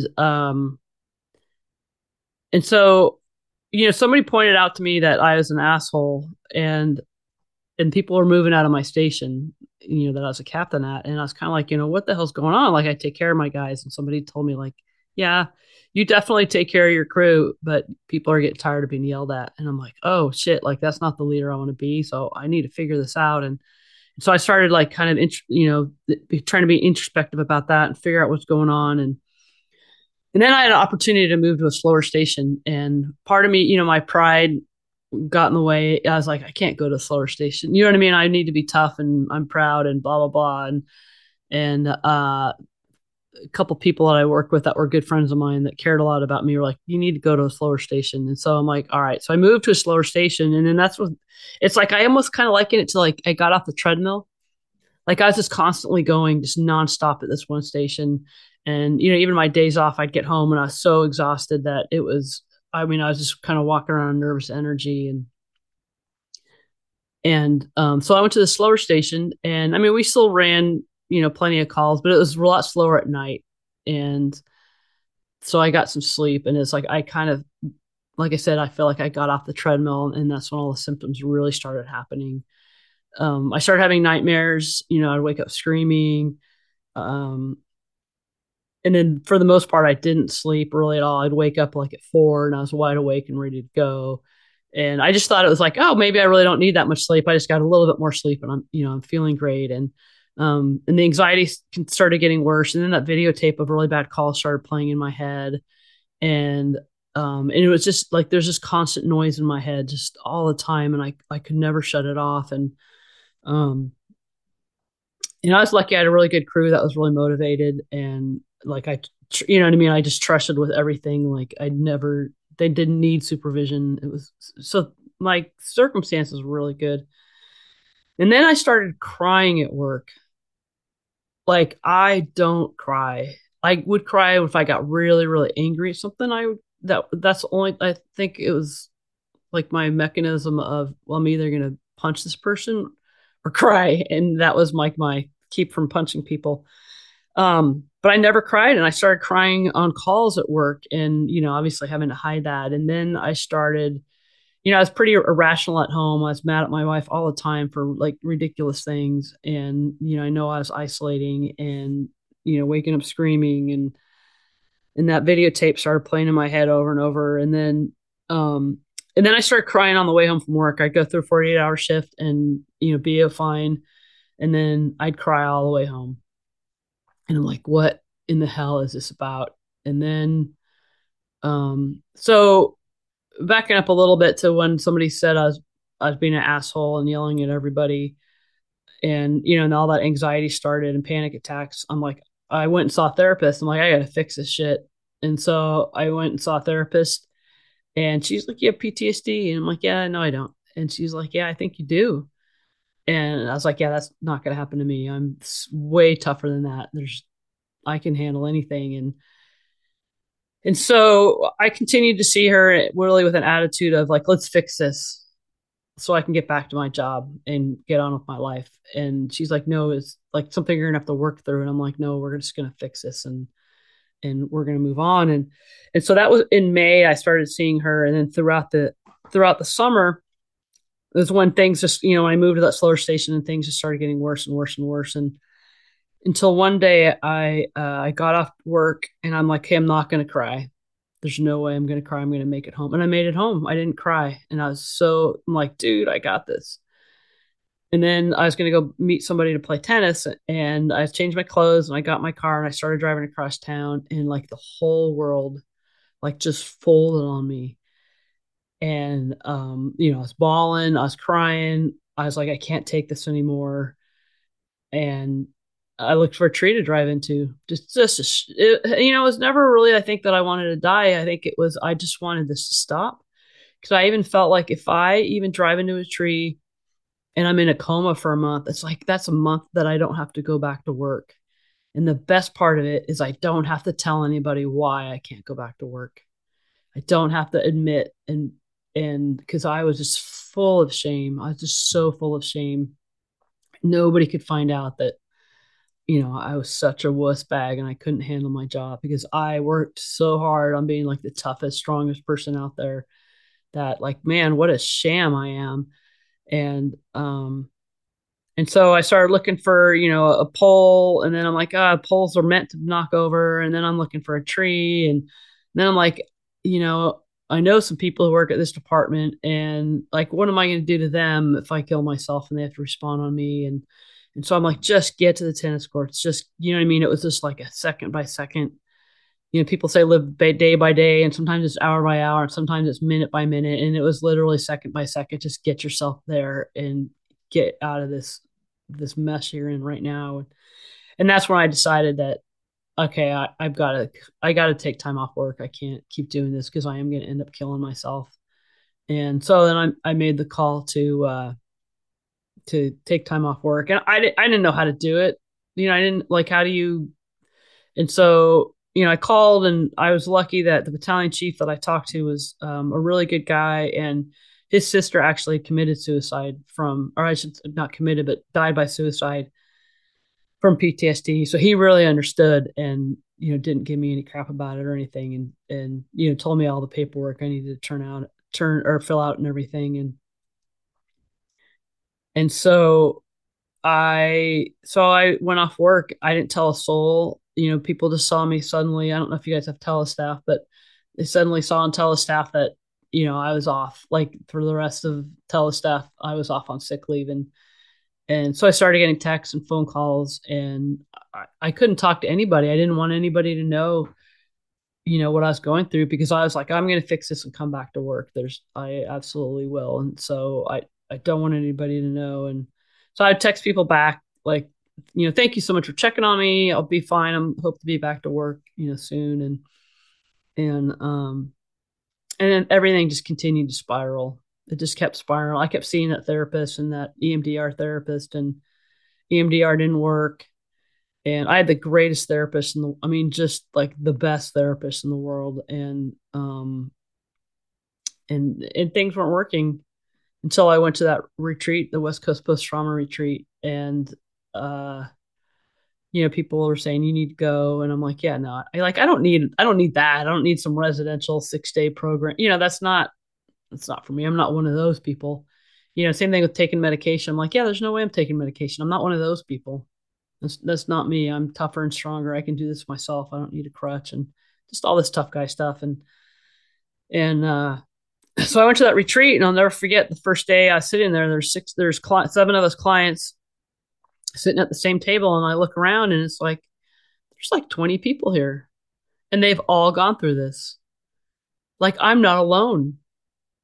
I thought for sure I was the only one in my department. We're kind of a small department. We have 125 uniformed personnel, and I'm the only one that's struggling with this. And that was another source of my shame. Like, what the fuck is wrong with me? That all these people are seeing the same shit I am, and they're fine. So I went through this retreat, and it's funny because most of the people that go to that retreat, they go there to deal with their PTSD and work stuff, and then they find out they end up dealing with all that other crap that they've been piling in them forever. And so I left there with hope for the first time, and EMDR started working. Started doing EMDR on the same calls that I'd tried before that really didn't do anything, and the EMDR started helping. And I still had a lot of struggles. I still had a few suicide issues where I was really suicidal, but I'd asked for help, and that was, I think, the biggest difference in the change in me was that now it was okay to ask for help. And so I know it's like I asked for help by going to that therapist, but it was more like, hey, like fix this shit. Like I'm not asking for help. I'm paying you money to fix this. You know what I mean? Like, and so I would ask for help. I'd call. I had one time where I was really suicidal, and I called somebody and I told them how I felt, and we talked for like an hour. And that made all the difference in the world, was just asking for help and having people be there for me. And so yeah, it was a long struggle and continued therapy, and yeah, it's been a long road, but I'm, like I said before, I couldn't be happier. I've never been this happy in my entire life. So you said that EMDR wasn't working, and then it did. Was there an inclusion of the childhood trauma in the second kind of phase of that you were bringing into the whole thing, that was maybe allowing you to address some things that hadn't been included before? Or were you always talking about your childhood with your therapist? No, I didn't talk about my childhood with my therapist very much, a little bit. But I think the reason why EMDR started working was I I was open to asking for help. Do you know what I mean? It's like it was like, okay, like I was never consciously like, I don't want this to work or I'm not open to it. I was totally open to it. I was like anything that freaking helps, except for medication, of course. And that was another piece of the puzzle too that really helped me a lot. I'll get there in a second, but yeah, I just think it was because I was ready and it was okay to ask for help and it was okay to be helped, like in the subconscious part of my brain, like it really became part of me of it's okay to ask for help. And so I think that's why the EMDR started helping. And then when I finally gave in to do medication, like things had gotten so bad that it was well after the retreat. And I had learned, I would go back to the retreat as a peer and I talk to more people and they're like, oh yeah, I'm on medication. And, like a cop, like, yeah, I'm still working and I'm on medication. And this is what it does for me. And I'm like, oh shit, like these super tough people are taking medication. And so then I started looking into it. It's like everybody was on medication at these retreats. You know what I mean? It was like, it was okay and it was normal and things were getting super shitty. So I was like, you know what, I'm going to try it. And oh my God, I was put on Paxil and Wellbutrin and like the videotape, like shut off in my head. And, when I'd start to spiral, like it was just like a floor was put underneath me. It's like things didn't change. I still felt everything, but I was able to stop and catch myself from spiraling completely out of control. And it's funny because I went from saying like, don't even mention medication. If you say medication one more time, I'm not going to talk to you anymore, to like, oh my God, if you take away my medication, I'm going to fucking kill you. And so, it just has such a stigma around it. We'd go on all these calls and, some, you know, 21-year-old's girlfriend would break up with him and he'd be suicidal. And we'd go and, you look for his medication. And it's like, yeah, look, he's on Wellbutrin. He's one of those guys. And it became such a stigma that was like, there's no fucking way I'm going to become one of those people. And it's like, and then when I learned too that this is a physiological injury, it's like it's taking like Paxil or Wellbutrin or any of these medications for PTSD is no different than taking insulin for diabetes. Like no different. Like your brain needs this medication to function. And so without it, it's not going to function very well and you're going to have PTSD symptoms. And so you take that medication and your brain can function. And sleep was another part of it too. When I started seeing the psychiatrist, she says, I don't care what we get you addicted to, you have to sleep. You're never going to start healing. You're never going to be able to move forward in this until you start sleeping. And I mean, that's when your brain, heals and, gets rid of all the crap out of it and the gunk out of it. So if you're not sleeping, your brain is never going to heal. And so she put me on Ambien. She goes, I don't, like I said, she's like, if we need to deal with, you getting addicted to this later, we will, but we're not going to get anywhere until you sleep. And so that was her approach. And so we started doing that and I started sleeping and it made a tremendous difference. Cause before, you didn't sleep at all. I was awake. I might sleep for an hour here, have a bad nightmare, wake up, fall asleep 3 hours later, have a nightmare, wake up. And then it's just like, yeah, I'm not even going to go back to sleep. So that made a tremendous difference. The medication and sleeping like really made a huge difference. It's like, why didn't I do this months and months and months ago?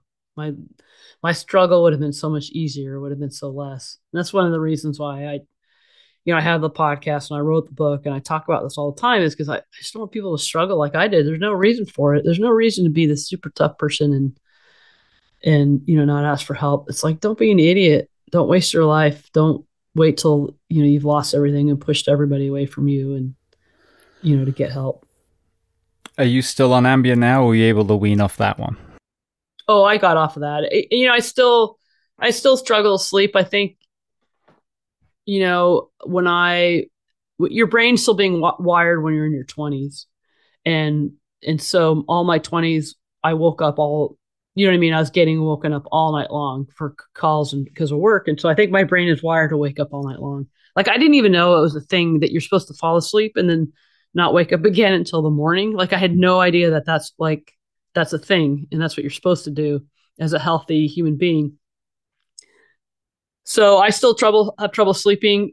Like I'll use Ambien and like a, bottle of 30 will last me 6 months, maybe. You know what I mean? It's like I'll have a couple of nights where I don't sleep very well, and it's like, okay, I really need to get some sleep tonight, so I'll take an Ambien, but it's very, very infrequent. And so, yeah, but I was able to totally get off the Ambien.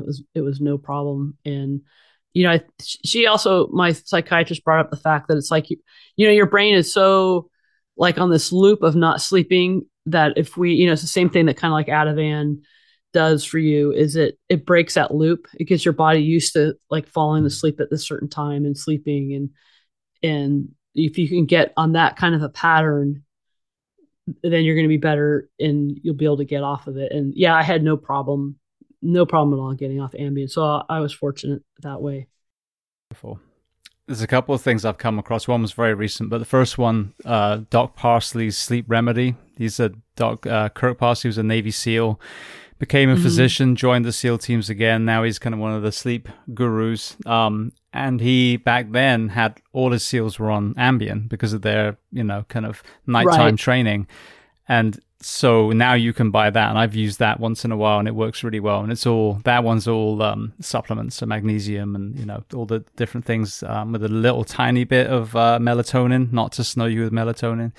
But the other thing that I came across very recently is a thing called NewCalm. And what it does, you talked about the amygdala, it reprograms the amygdala through sound waves, through headphones. It's like you're wearing noise cancelling headphones. And I'd heard this kind of thing before, but the origin story goes back 40 years with this particular company, and they actually work with NASA and the SEALs and all these high performers. But it was a machine before, $6,000 machine. So you and I were never going to be able to afford that.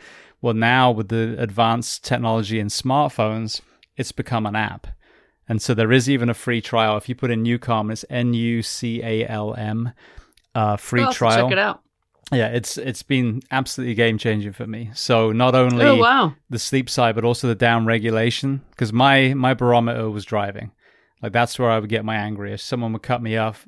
As we just discussed, we've seen a lot of horrible shit, and it's usually the person that caused it is there sitting on the curb, feeling sorry for themselves after they've killed a minivan full of kids. So that was my, the place I would see my anger the most, and it's so much less now. I'm not happy when it happens, but I don't have this kind of physiological I want to grab them out their car and smash their face to pieces response that I used to have. So, and then there is there's a lot of down regulation stuff. There's one that you play at night that sounds like rain, but again there's these undulation tones underneath, and it keeps you in a deep sleep.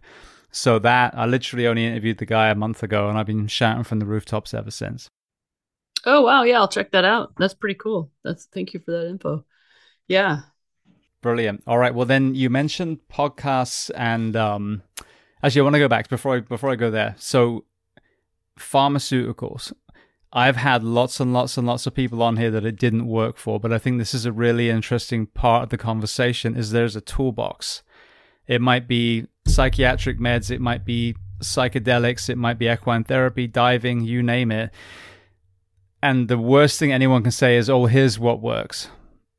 Someone else telling someone this is what works. Understanding that there's this wide-ranging toolbox and everyone has their own combination, I think is so important. And I've got a good friend of mine who Wellbutrin has worked extremely well for him. That and testosterone is a combo that's getting him through. And ironically, he's in a local department here where they work him to death. If you're talking about 4896's 56-hour work week, you guys are getting worked to death. So in an ideal world, we change that and we get our responders getting a lot more rest and we don't need to have as much. But I think, until then, these are important tools that won't work for some people, but will work for another. And they need to definitely be kept in the toolbox. Yeah, I completely agree. There's two different kinds of like medicating. There's like, here, oh, you're having these symptoms, and just throw some medicine at you and walk away. And there's two things that are really, really important is finding somebody who's culturally competent, who understands first responders, how our brains work. It makes such a difference. And then the other thing is somebody who follows up. Like, I can't tell you how many people have trouble finding a psychiatrist. Like, they'll go to a psychiatrist, they prescribe, they're like, yeah, you have PTSD. Here's some, Paxil and Wellbutrin or, whatever. There's so many different medications out there. Here's some, Seroquel. Give that a go. And that's it. There's no follow-up. There's no, you come back next week. My psychiatrist, like, I had to come back regularly. Like, there was no prescription unless I was coming back. and then she'd go over all my symptoms again, and I started on a different one, I think, and it wasn't working. And it takes some time to find, or it can take a long time to find ones that work, and the tools that work. And you're absolutely right. There's a big toolbox of things that work for different people. And, we even just, I think as a society, we want quick fixes, and especially as first responders, because we're very action oriented. Like there's nothing worse than being injured or being sick and having like rest be the action. Like, no, we want to do something to fix this now. We don't want to like sit here and wait for something to happen. And so getting on any kind of medication or any kind of tool you're talking about, we want things to work right now.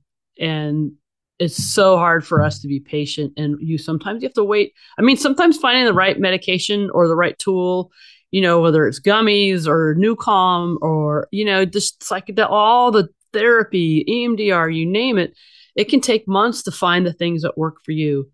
And we are so good at, so many people are like, yeah, I went to therapist once, it didn't work. And it's like, okay, well, you know what I mean? It doesn't work like that. Or I tried, and I even did that. Oh, I was first prescribed Zoloft, and I took it once, and I felt a little nauseous, and I didn't feel any better. And so I said, yeah, it didn't work. And so I was like, see, medications don't work for me. And so it's so important, like you said, to look at everything you have and to find somebody who's culturally competent, and to find somebody who is going to continue to follow up and is going to be in a process with you, because all these tools are processes. They're not, a one-time fix at all. And so that's what is so important, that, we don't get caught up in the, healthcare is in the shit can, at least in America it is right now. And it's just, your doctor comes in and sees you for 15 minutes and then you never hear from them again, or they email you some lab results and you don't know what the hell's going on. So anyways, yeah, it's being with this and doing any kind of medications or tools, it's so important to have somebody who's going to follow up with you. Absolutely. I think the other thing is, in an ideal world, because I agree with you 100%, playing the long game. I hurt my back in the fire service, and the workman's comp, solution was pills, and we'll talk about Lord. Surgery, and I was like, yeah, that's not going to happen. Luckily, I had a kind of coaching athlete background, and I'm like, no, that's bullshit. And so found this thing called foundation training. I did chiro, did PT, but foundation training was the extra tool in this toolbox. That's incredible. And yes. Yeah, absolutely love it. And it took 5 months. But when I got back to the fire service, I was stronger than I'd ever been. And I'd addressed my issues. So those extra months paid dividends for years after that. I just did the same competition I do every year the other day, and it was 225 deadlifts for reps after doing fucking a bunch of other stupid shit before, at 49, and it's still working. No surgery, no meds. So this is why awesome. The work is worth it, to give, again, that word hope.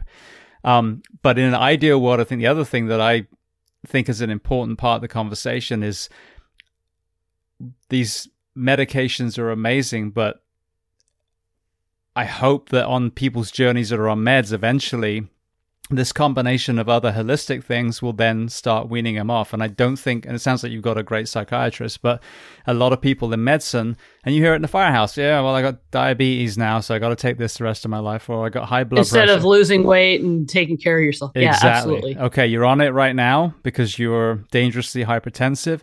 Let's reevaluate in 3 months, because the goal is to get you off these medications. That needs to be part of the conversation too. Yeah, I completely agree with you. Yes, there also is people who just, people who struggle with depression their whole life. You know what I mean? It's like, and it's because of a chemical imbalance in their brain. Like they're going to be on medication their whole life. I worked with somebody who's physically fit, did triathletes or did triathlons, was incredibly fit, and trim and, low body fat, all that kind of stuff, and has high blood pressure and has to be on high blood pressure medication. It's like she's going to be on it the rest of her life, because that's just how her body chemistry works. But yeah, you're absolutely right. And so I think, it's just a matter of the kind of determining what category you're in. Is this something I can get myself off of, by taking care of myself and doing other things. And so for me, I was on the Paxil and the Wellbutrin, and because I needed that, foundation underneath me. And as I've gotten a lot better, I've gotten off the Wellbutrin. You know what I mean? Because like you say, I had these other tools. Like I actually get some sleep now, and I take care of myself, and in terms of mental health wise, and I go back to that retreat, and if I need help, I call somebody, or I should say, I ask for help, and so I was able to get off the Wellbutrin, and my brain has healed a lot, and I was able to lower my dose of the Paxil, and I'm still on some Paxil because I don't have the physiological, I don't panic attacks, I don't get that physical response anymore. I mean, every once in a while I will, but I still kind of struggle a little bit with like intrusive thoughts, and so the Paxil really helped with that. So it's like, what I mean. I was able to lower my dose, but it's like I don't even want to get off of it right now because I don't know. You know what I mean? That's like it's very difficult to get rid of intrusive thoughts on your own. I mean, I can do all the tools and distract myself, but it's really hard to keep those things from coming up, and so I'm staying on those right now. But yes, pardon me. Yeah, you're absolutely right. There's two different categories of that.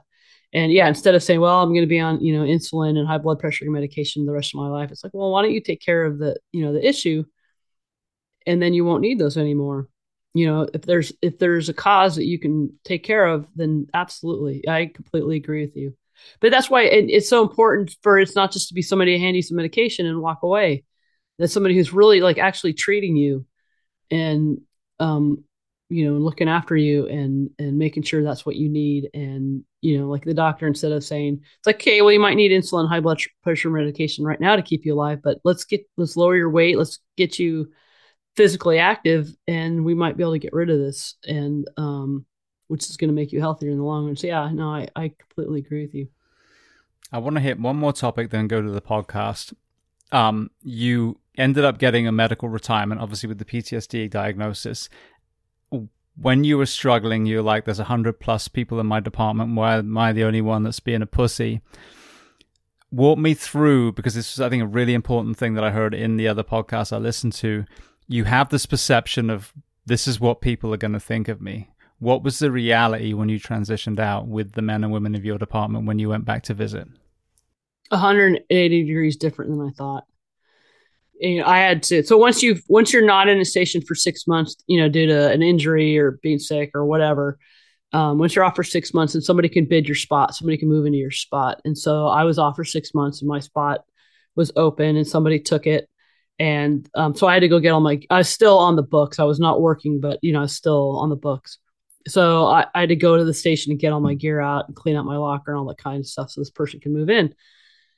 And so, I called ahead, and the crew there is like, oh, come have lunch with us. And so I was talking to them, and I asked one of them who seems to know. There's always that one person who knows everything that's going on in the department, and you don't know how, but he does. And I said, so what's everybody saying about me? And he goes, nobody's talking about you. He goes, everybody's saying that, like, if this can happen to you, then holy fuck, this could happen to us. And and then I did. I went back and I talked. There was another guy who ended up getting PTSD, and he called me, calling for help. And so when he and I were both like well enough, we went back to our department and we talked every single shift and told them our story.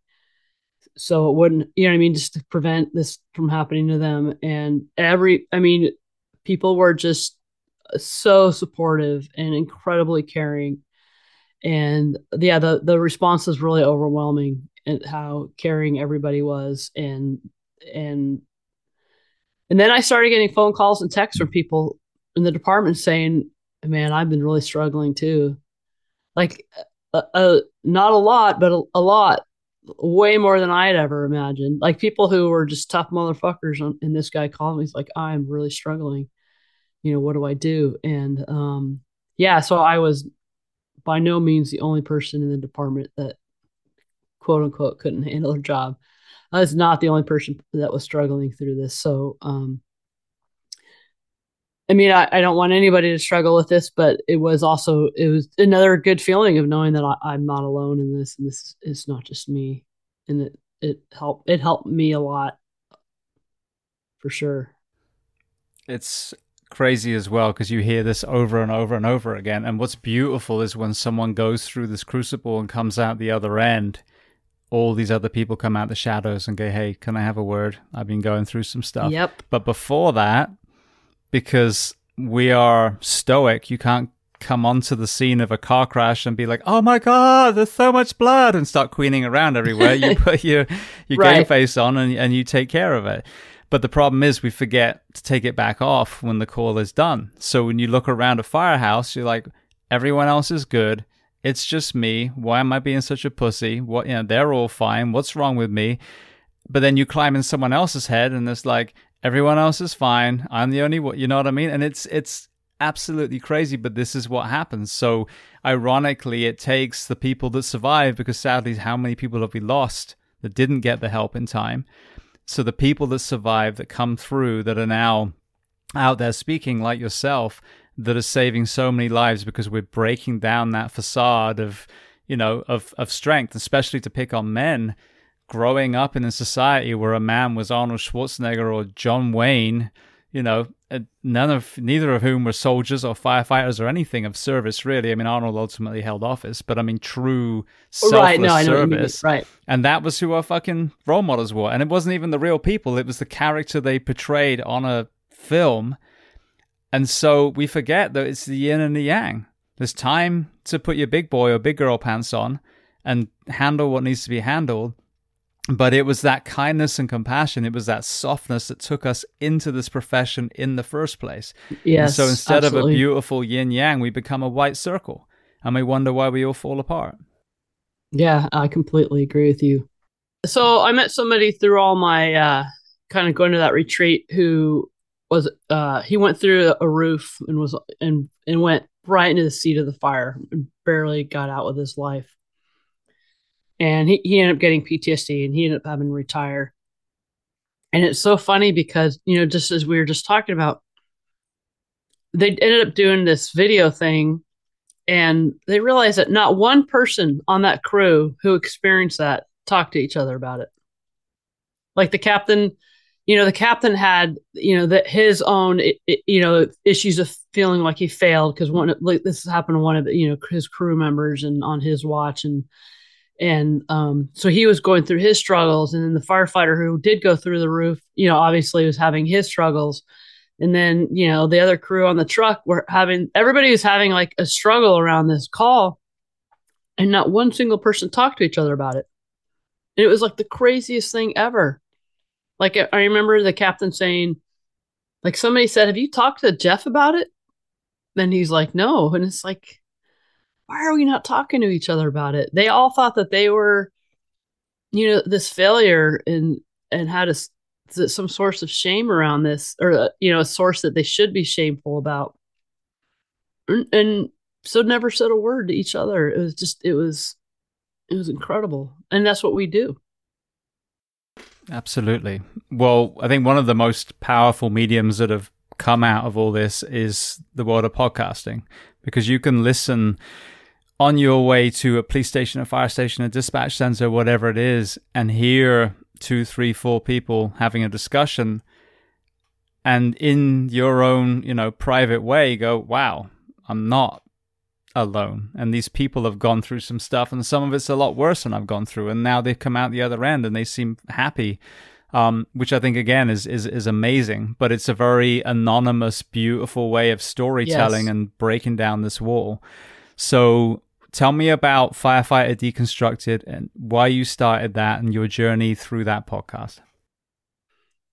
So when I went to the retreat as a peer, and I met somebody else, and he was a police officer.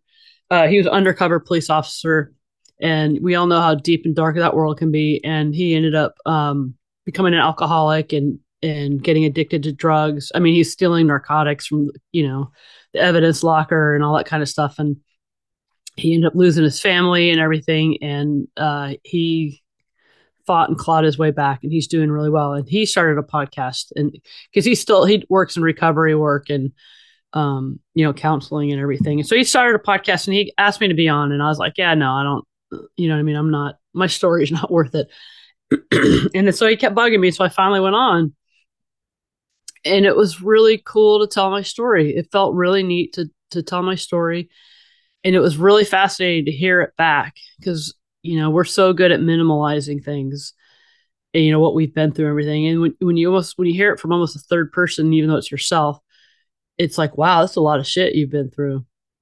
And so I thought that was pretty cool. And so I started, and that's when I started writing this book, and they talk about author platform and you have to get your name out there and all this crap so you can sell your book or somebody will buy your book. And so I think I'll start trying to get on podcasts. And so I just started finding, mental health, firefighting, first responder podcasts and asked them if I could be a guest and tell my story. And I was on this one podcast, and at the end of it, the lady who runs it, and it's a whole mental health, it's called the Mental Health News Radio. It's a whole network of podcasts around mental health. And she asked me if I'd do a podcast for her network. And of course I said, oh yeah, like that's not me. You know what I mean? Like I'm nobody. I don't. And then I was like, oh my God, like this is falling in your lap. Like this is something you'd really like to do. And so I started it and I named it Firefighter Deconstructed, the human behind the uniform, kind of like yours behind the shield. And I wanted to have people on, who've struggled and to tell their story so other people can hear their stories and say, oh, I'm not alone. Like that's my number one message is I'm not alone. And just like you said, it's a very intimate, private way of getting help. Like you can listen to a podcast and nobody has a freaking clue what you're listening to. You can listen in your car by yourself, on headphones or whatever. And I don't know many people who listen to them like, out loud and whatever. But so it's a way that somebody can listen to this and hear these stories without anybody else knowing. Because in the beginning, you don't want anybody else to know for a lot of people. And so I really started the podcast so people would listen to stories and realize that they're not alone and there is hope and they can get help. And then I didn't realize how cathartic it was for people to tell their story. Like I'd have people on and they'd come back and tell me like, wow, that was really incredible to tell my story. And it's really healing. And I think also, like I said, when I heard my story back, it just made it a lot more real and a lot more like, wow, like I've been through a lot and I survived a lot and, holy crap, what a career I've had. And, it just kind of brought a lot more validity to it, hearing it, like I said, almost from that third person point of view. Yeah, it's neat and people get a lot out of it. Yeah. By, being on the show. And so, yeah, so like, as you know, it takes a lot of work and I'm just trying to, I'm getting back into it and trying to get as much, or just get more shows done. And, like, what's the word? Finding, it's kind of like sometimes, you feel like you're just talking to a wall and then you get an email from somebody saying like what a difference it made. And it's like, okay, I'll keep doing this, Yep, absolutely. Well, you mentioned before even beginning podcasting, you're already starting to write a book. Now that book is out. So talk to me about Flashpoint and tell everyone where they can find it. Oh, thank you very much. So yeah, Flashpoint, it's a story of, kind of my career and getting PTSD and how I got through it and kind of where I am now. And you can get it anywhere. But yeah, what a labor of love. I really like to write. And, I just started writing kind of when I was going through this. I'd start writing about the calls that were getting to me in my head. And it just kind of wrote itself. Like I'm trying to write another book and I'm like, oh my God, writing a book is hard. And so yeah, you can get it anywhere. I'm as honest and raw, in it that I could be.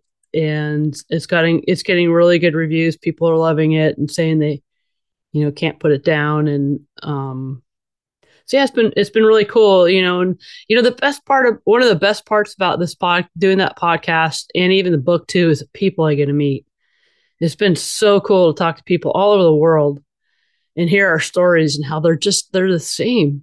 It doesn't matter what country you're in or what language you speak or what kind of EMS system you work in or whatever.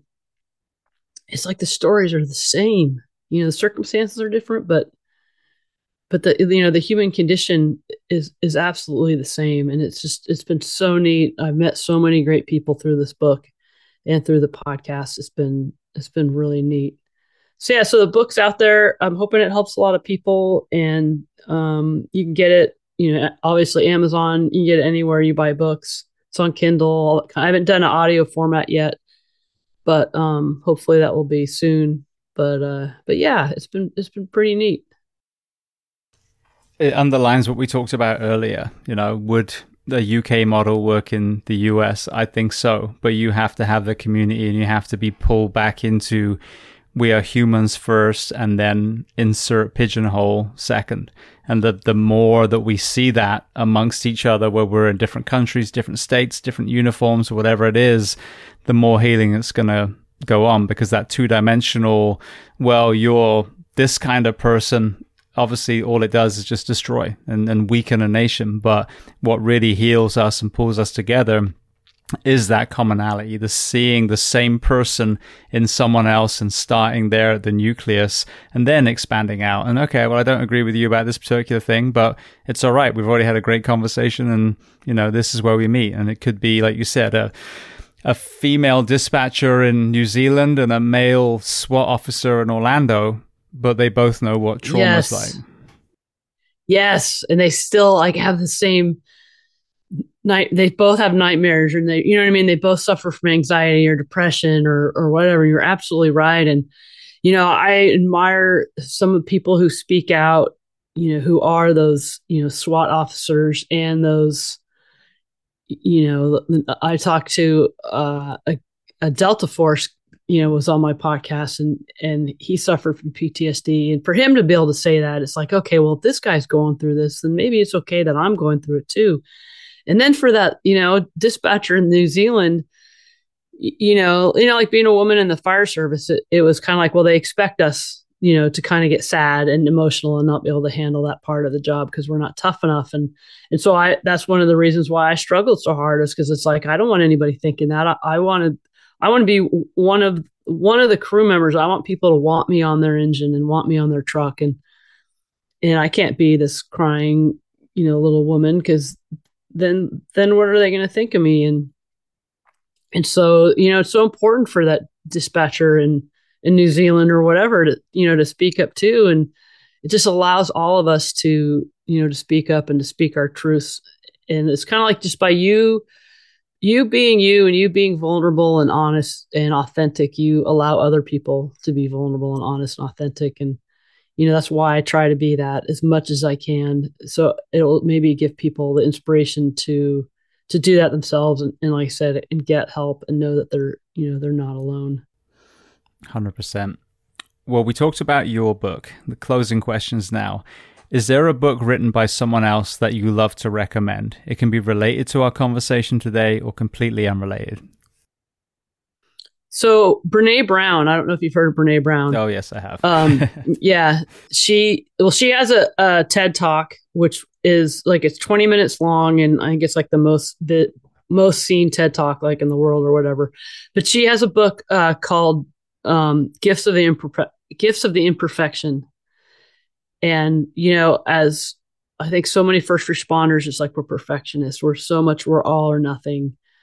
We put on this tough face. We can't be imperfect. We can't be vulnerable. And that book is it's incredible. It's one of the first ones I read. It was really, really amazing, to help me make it okay to heal and to ask for help. And then, there's this great a book that it is totally escaping me right now. I'll have to send it to you when I can think of it. It's a really short book. It's written, like, I think kids can read it too. It's so kind of short and has illustrations, and it's basically like what childhood abuse does to us. And it's like, I read that and I was like, oh my God, like, okay, you know what I mean? Like it did happen to me, and I'm not just being a wuss bag. It's like, this is what happens to kids when they're neglected. So it's like, it's not just me being a failure. And it's like, it's the easiest to read in the world. So people who don't even read, like, can read this book. I think it's called Outgrowing the Pain. Outgrowing the Pain. And it's another one that really, really opened my eyes. And I read a ton. So, oh my gosh, I could go on for days about books. But yeah, I think those are two really significant ones. Brilliant. That did a lot for me. I think one of the biggest realizations I've heard a lot of people on here have with their childhood trauma is to finally shirk off the blame. They've always felt, well, it was my fault somehow, and realize that, no, you were a victim. That word victim is a little overused in modern society sometimes. Mm-hmm. However, a young child that was abused or neglected or whatever had no say in that conversation. As you said, using your kind of example of the codes that we don't save, that process happened a long time ago, and you were literally, a symptom by that point of that person or that family's dynamic and bad decisions. And the moment you can realize that, for example, especially a young boy that was sexually abused, you were just a victim. You were preyed upon by a predator, and that is it. Yes. That seems to be one of the biggest aha moments for healing. Yeah, I completely agree. And yeah, so one of the things that really helped me heal was, they talked about, like, talk to your little girl and be kind to your little girl and take care of that little girl inside of you. And of course, in the beginning, I thought that was the dumbest thing ever. Like breathing. But like breathing, and now breathing is my go-to. But it's like, treat yourself like you would treat a little boy. If you saw a 4-year-old being neglected or 4-year-old being abused, what would you do? Like, you'd probably go apeshit on the person that's hurting them. And so protect yourself the same way. Like, give yourself the same grace that you would give, a 4-year-old that you saw getting abused or knew was abused, and what you felt for it. And you have to feel the same thing for yourself, and the same exact, kindness that you would give to yourself, or that you would give to that other person that you need to give to yourself, and look at that little kid inside of you the same exact way that you would look at any other little kid. And doing that really helped me a lot. So we talked about books. What about movies and or documentaries that you love? It's funny. I really like that show, Rescue Me. And I used to tell people, I'd always say that's the most realistic firefighting show. Because, you'd see them like trying to drag somebody out of a fire, and it would be dark. You couldn't even see them, and they'd be running into stuff and, getting lost, like it really is. Not, you run in, throw them over your shoulder and run out just before it explodes. And but I used to tell them, I go, that's the most realistic fire show. I go, except for the ghosts. I go, you know what I mean? Like, Tommy would see ghosts and have nightmares. I'm like, we don't see ghosts. And then I got PTSD, and I was like, oh yeah, I see ghosts. You know what I mean? It was like, it is real. So that show, and then, gosh, I can't think of any movies, or I'm a real, like, a documentary person. I'm a real nonfiction person. I read a lot of memoir. Yeah, that's a tough one. You caught me off guard there. I can't even think of any, which is funny because I read a ton of books, and like, look over at my bookshelf and to see what yeah, I can't even. No. I will tell you one. It's The Sun Does Shine by Anthony Ray Hinton. Anthony Ray Hinton. He was put on death row for a murder that he did not commit, like, not even close. Like, he was at work. He worked in a warehouse where they lock you in, and that's when the murder took place. But he's African American in the South, and they just drug him in, and they said, anyways, they sent him to death row. He was on death row for 30 years, and he talks about how he survived it. And it's incredible. It's the most incredible story ever. And I think I even mentioned it in my book about his people, I remember always asking, like, how do you get better from PTSD? How do you heal? I don't understand. Like, what is the work that I have to do to get better? And the work is telling yourself that you are worthy, even when you don't feel like it. Because a conversation you've had in your head for probably your whole life, if you had any childhood trauma, was that I'm not enough. I'm not worthy. I'm I'm a failure. I'm a disgrace. I'm all these things. And you have to change that talk inside of your head, even when you don't believe it. And that's how you get through. That's the work. And people say, well, it's so hard. And it's like, yeah, it's really hard. That's why it's hard work to get through it. And anyway, so this guy, while he was locked in prison, he had that attitude of, talking to himself in his mind and taking care of himself in his mind. And, he talks about like going to Wimbledon and playing in the Wimbledon. You know what I mean? And that's what, and just how he survived and how he got, when he finally was exonerated and got out, how he kept from being angry and, ruining the rest of his life. And, and it's an incredible book. And so it's like, I first saw it as a story on 60 Minutes, and I was watching it and I was like, man, if this guy can get through that and not, feel sorry for himself, because I think it's so easy for us to get into a pity party. And I always say you can throw yourself a pity party, and I throw pretty amazing pity parties, but you can't stay there. And I think I felt sorry for myself for a good solid year, that I couldn't work and I couldn't do my job, and why is this happening to me, and all that kind of crap. And then when I saw him and then I read his book, I was like, okay, if this guy's not feeling sorry for himself but is working his butt off, to get his life back, then it's like, okay, I can do it too. So it's a really incredible book. And I think it really speaks to how the brain survives and how the brain heals. And it's no physiological, there's no big medical words in there at all, but it's really incredible. So yeah, that would be a big book I would recommend.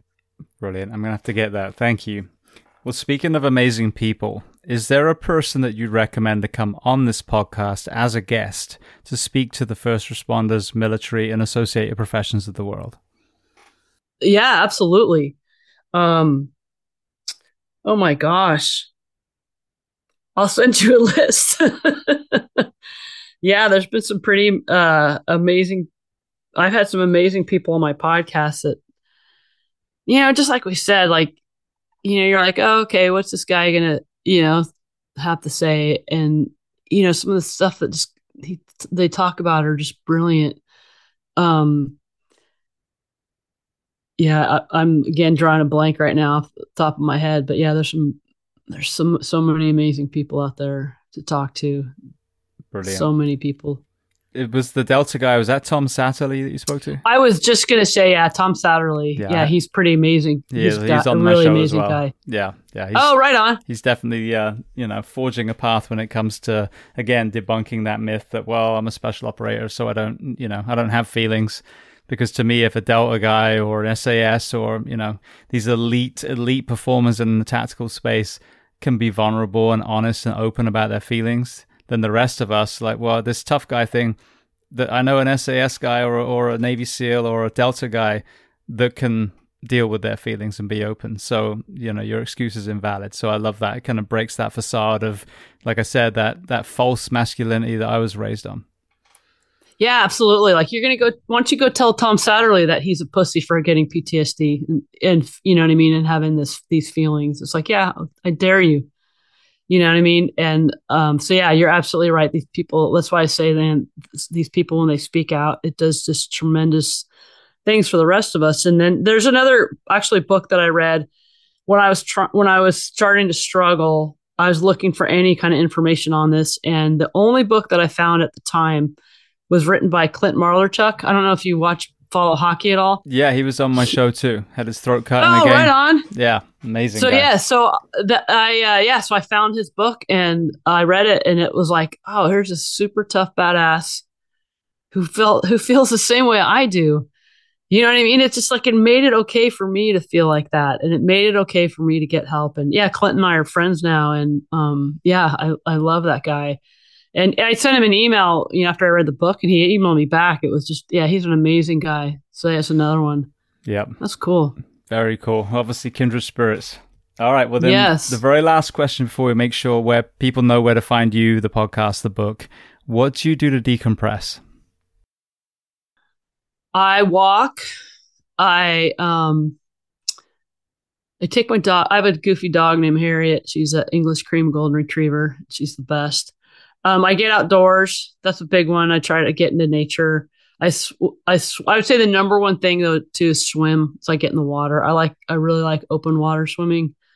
It's my favorite thing to do. I've done the Alcatraz swim 6 times, and I always like get in it. And it's like it's a race, even though I'm not racing anybody. But it's like you want to have a good time and everything. And it's like I just want to go out there and bob around in the ocean. And but swimming is a big one. The water is amazing for me. And then breathing is my short term one. Like I'll start kind of spiraling a little bit or getting wound up, and it's like, okay, I just got to stop and breathe. And I breathe and just take some deep breaths and just stop wherever I am. I mean, I can even be in my car and do it anywhere I am, and that's my big one.